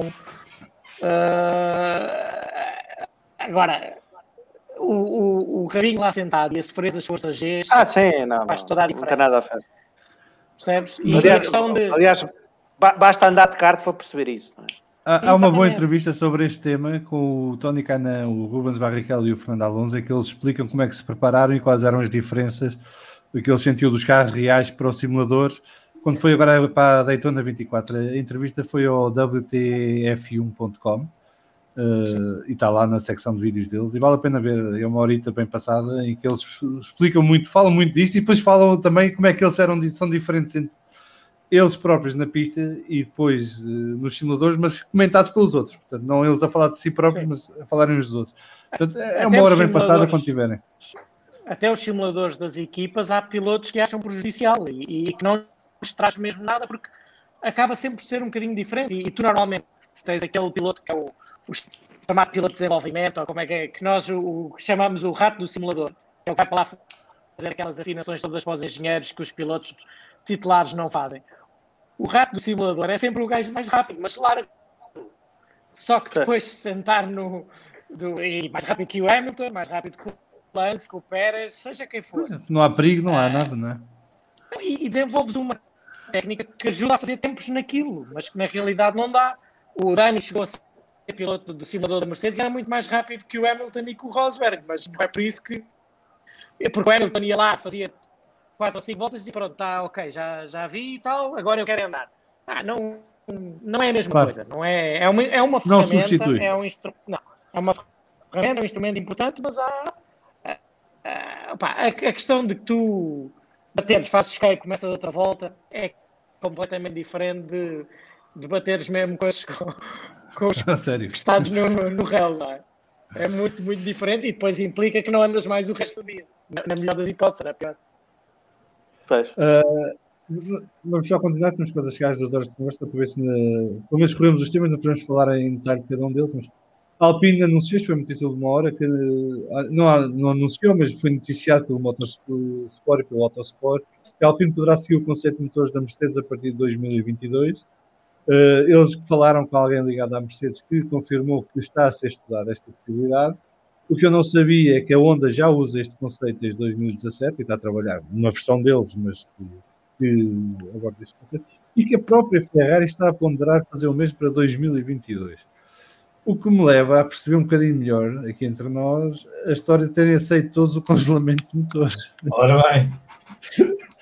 Portanto, aqui deve haver algum acordo para a Mercedes facilitar aqui algumas fotografias manhosas para ajudar Renault e Ferrari a desenvolverem os motores que pelo menos dê alguma luta quando os motores forem congelados. Não sei se é este o caso, se não, mas eu achei piada ao timing da coisa e ao facto da própria Ferrari também estar a considerar isso. Porque nós estávamos convencidos que não iria haver congelamento de motores, porque não faz sentido para a Renault e para a Ferrari aceitarem esta situação, sobretudo a Ferrari, não é? Porque está no momento em que está, sabendo que a partir de 2022 até 2026 não há nada. Mas vamos ver. Não sei se tu sabes alguma coisa sobre isto, se ouviste alguns zunzuns. Ouvi. Há uma coisa aqui que é a diferença de motores bateu-se muito na última temporada, à parte do problema da Ferrari. Mas o motor Honda, o motor Renault e esses dois estavam muito aproximados do Mercedes, se não iguais. E as equipas têm acesso aos dados GPS, por isso consegues comparar muito facilmente as acelerações e as velocidades máximas. E depois há outra questão, que é o Hülkenberg, quando andou pela primeira vez no Racing Point, não gostou do motor Mercedes. E ele estava muito habituado ao motor Renault e deu ali informações importantes em que deram claramente a entender que o motor Renault, em muitos aspectos, é melhor do que o motor Mercedes. Sim, e não é só potência pura. Não isso notou-se ano passado já em alguns... Exatamente.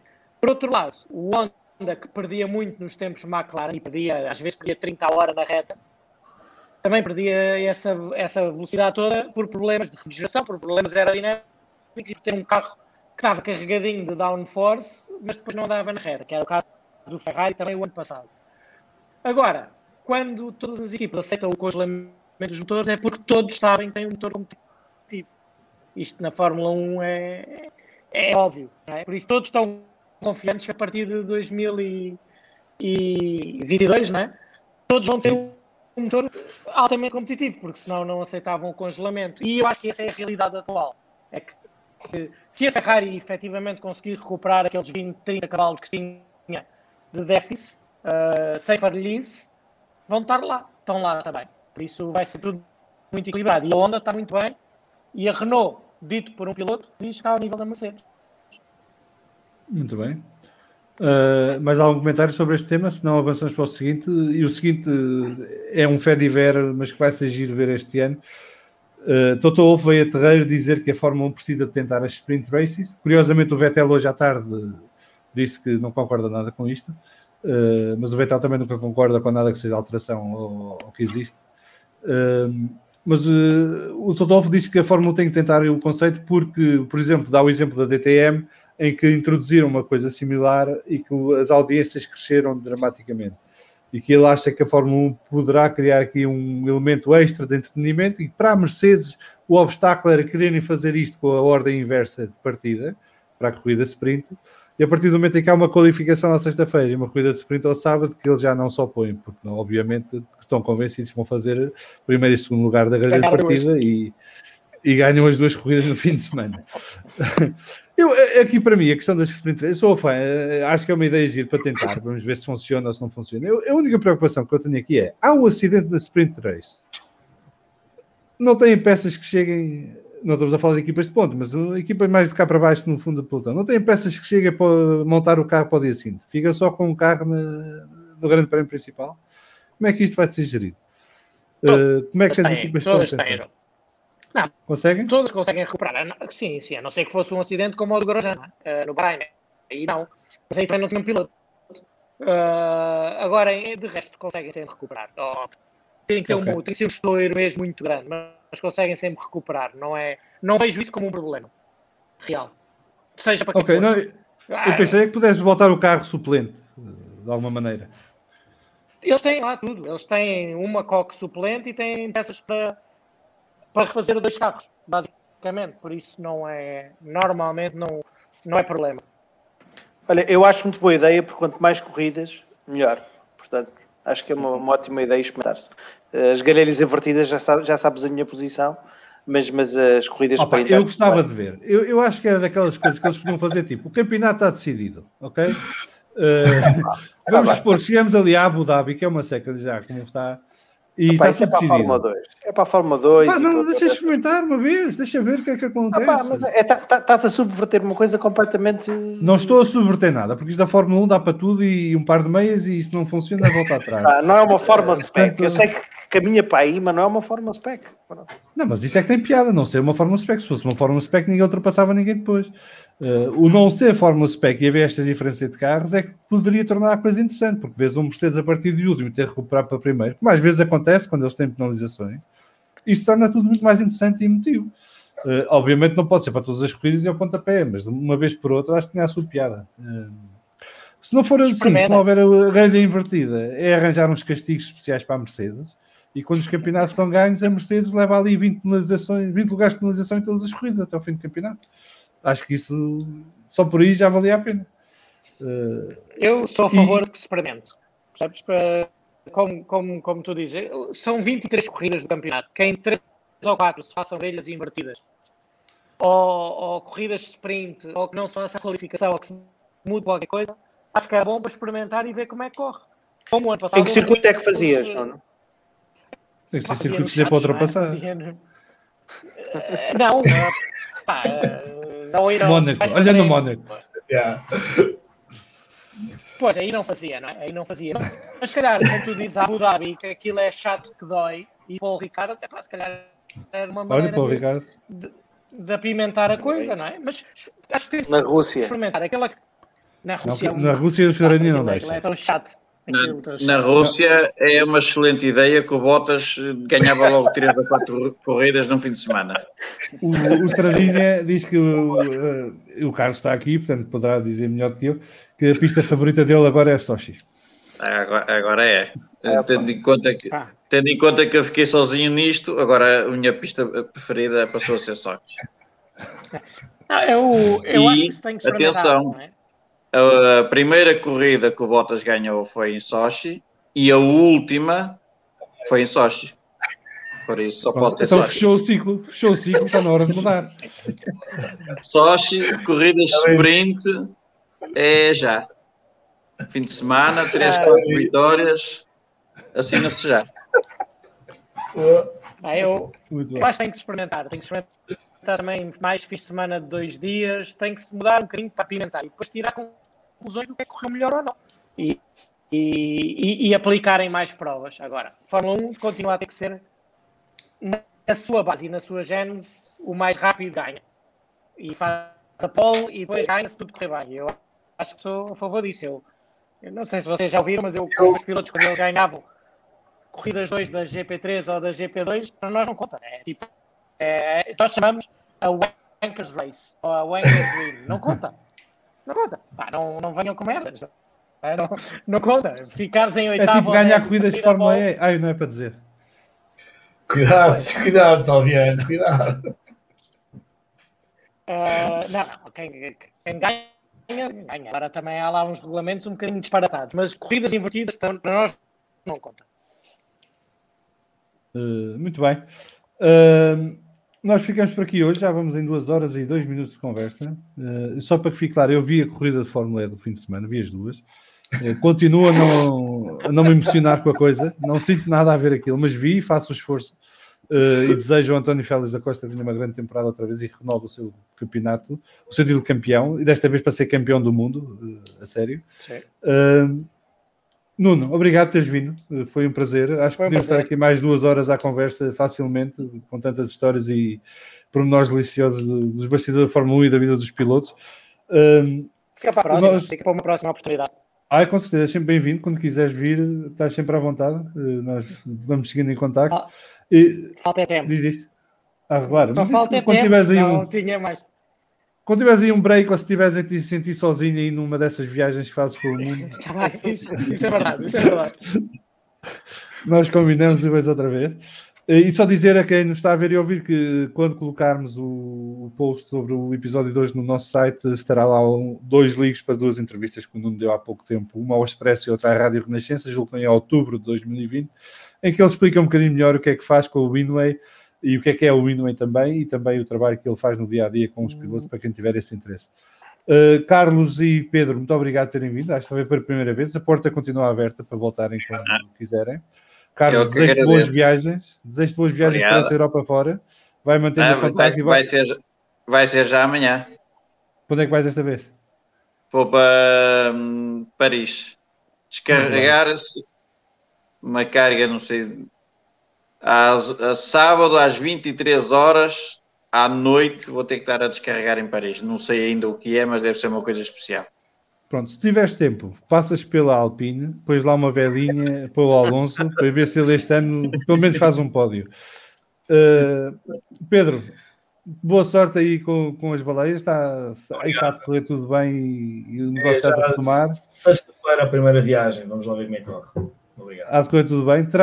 Quando quiseres voltar, é sempre bem-vindo. E também quem nos está a ver e ouvir, já sabem, se quiserem vir ao podcast, podem enviar-nos um e-mail para podcast@vff1.com e nós teremos todo o gosto em marcar um dia para vocês virem aqui também falar connosco sobre Fórmula 1. Por hoje ficamos por aqui.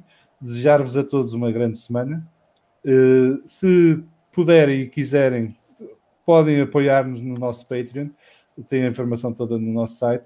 Toda a ajuda é bem-vinda. E nós temos um programa especial para patronos, que é o Vamos Falar de Full Lounge, que é gravado todos os sábados comigo e com o Vasco, em que falamos de outros temas da Fórmula 1 que não tivemos tempo para tratar no podcast semanal. Desejo-vos então uma boa semana e boa até noite. Obrigado. Abraços. Um abraço.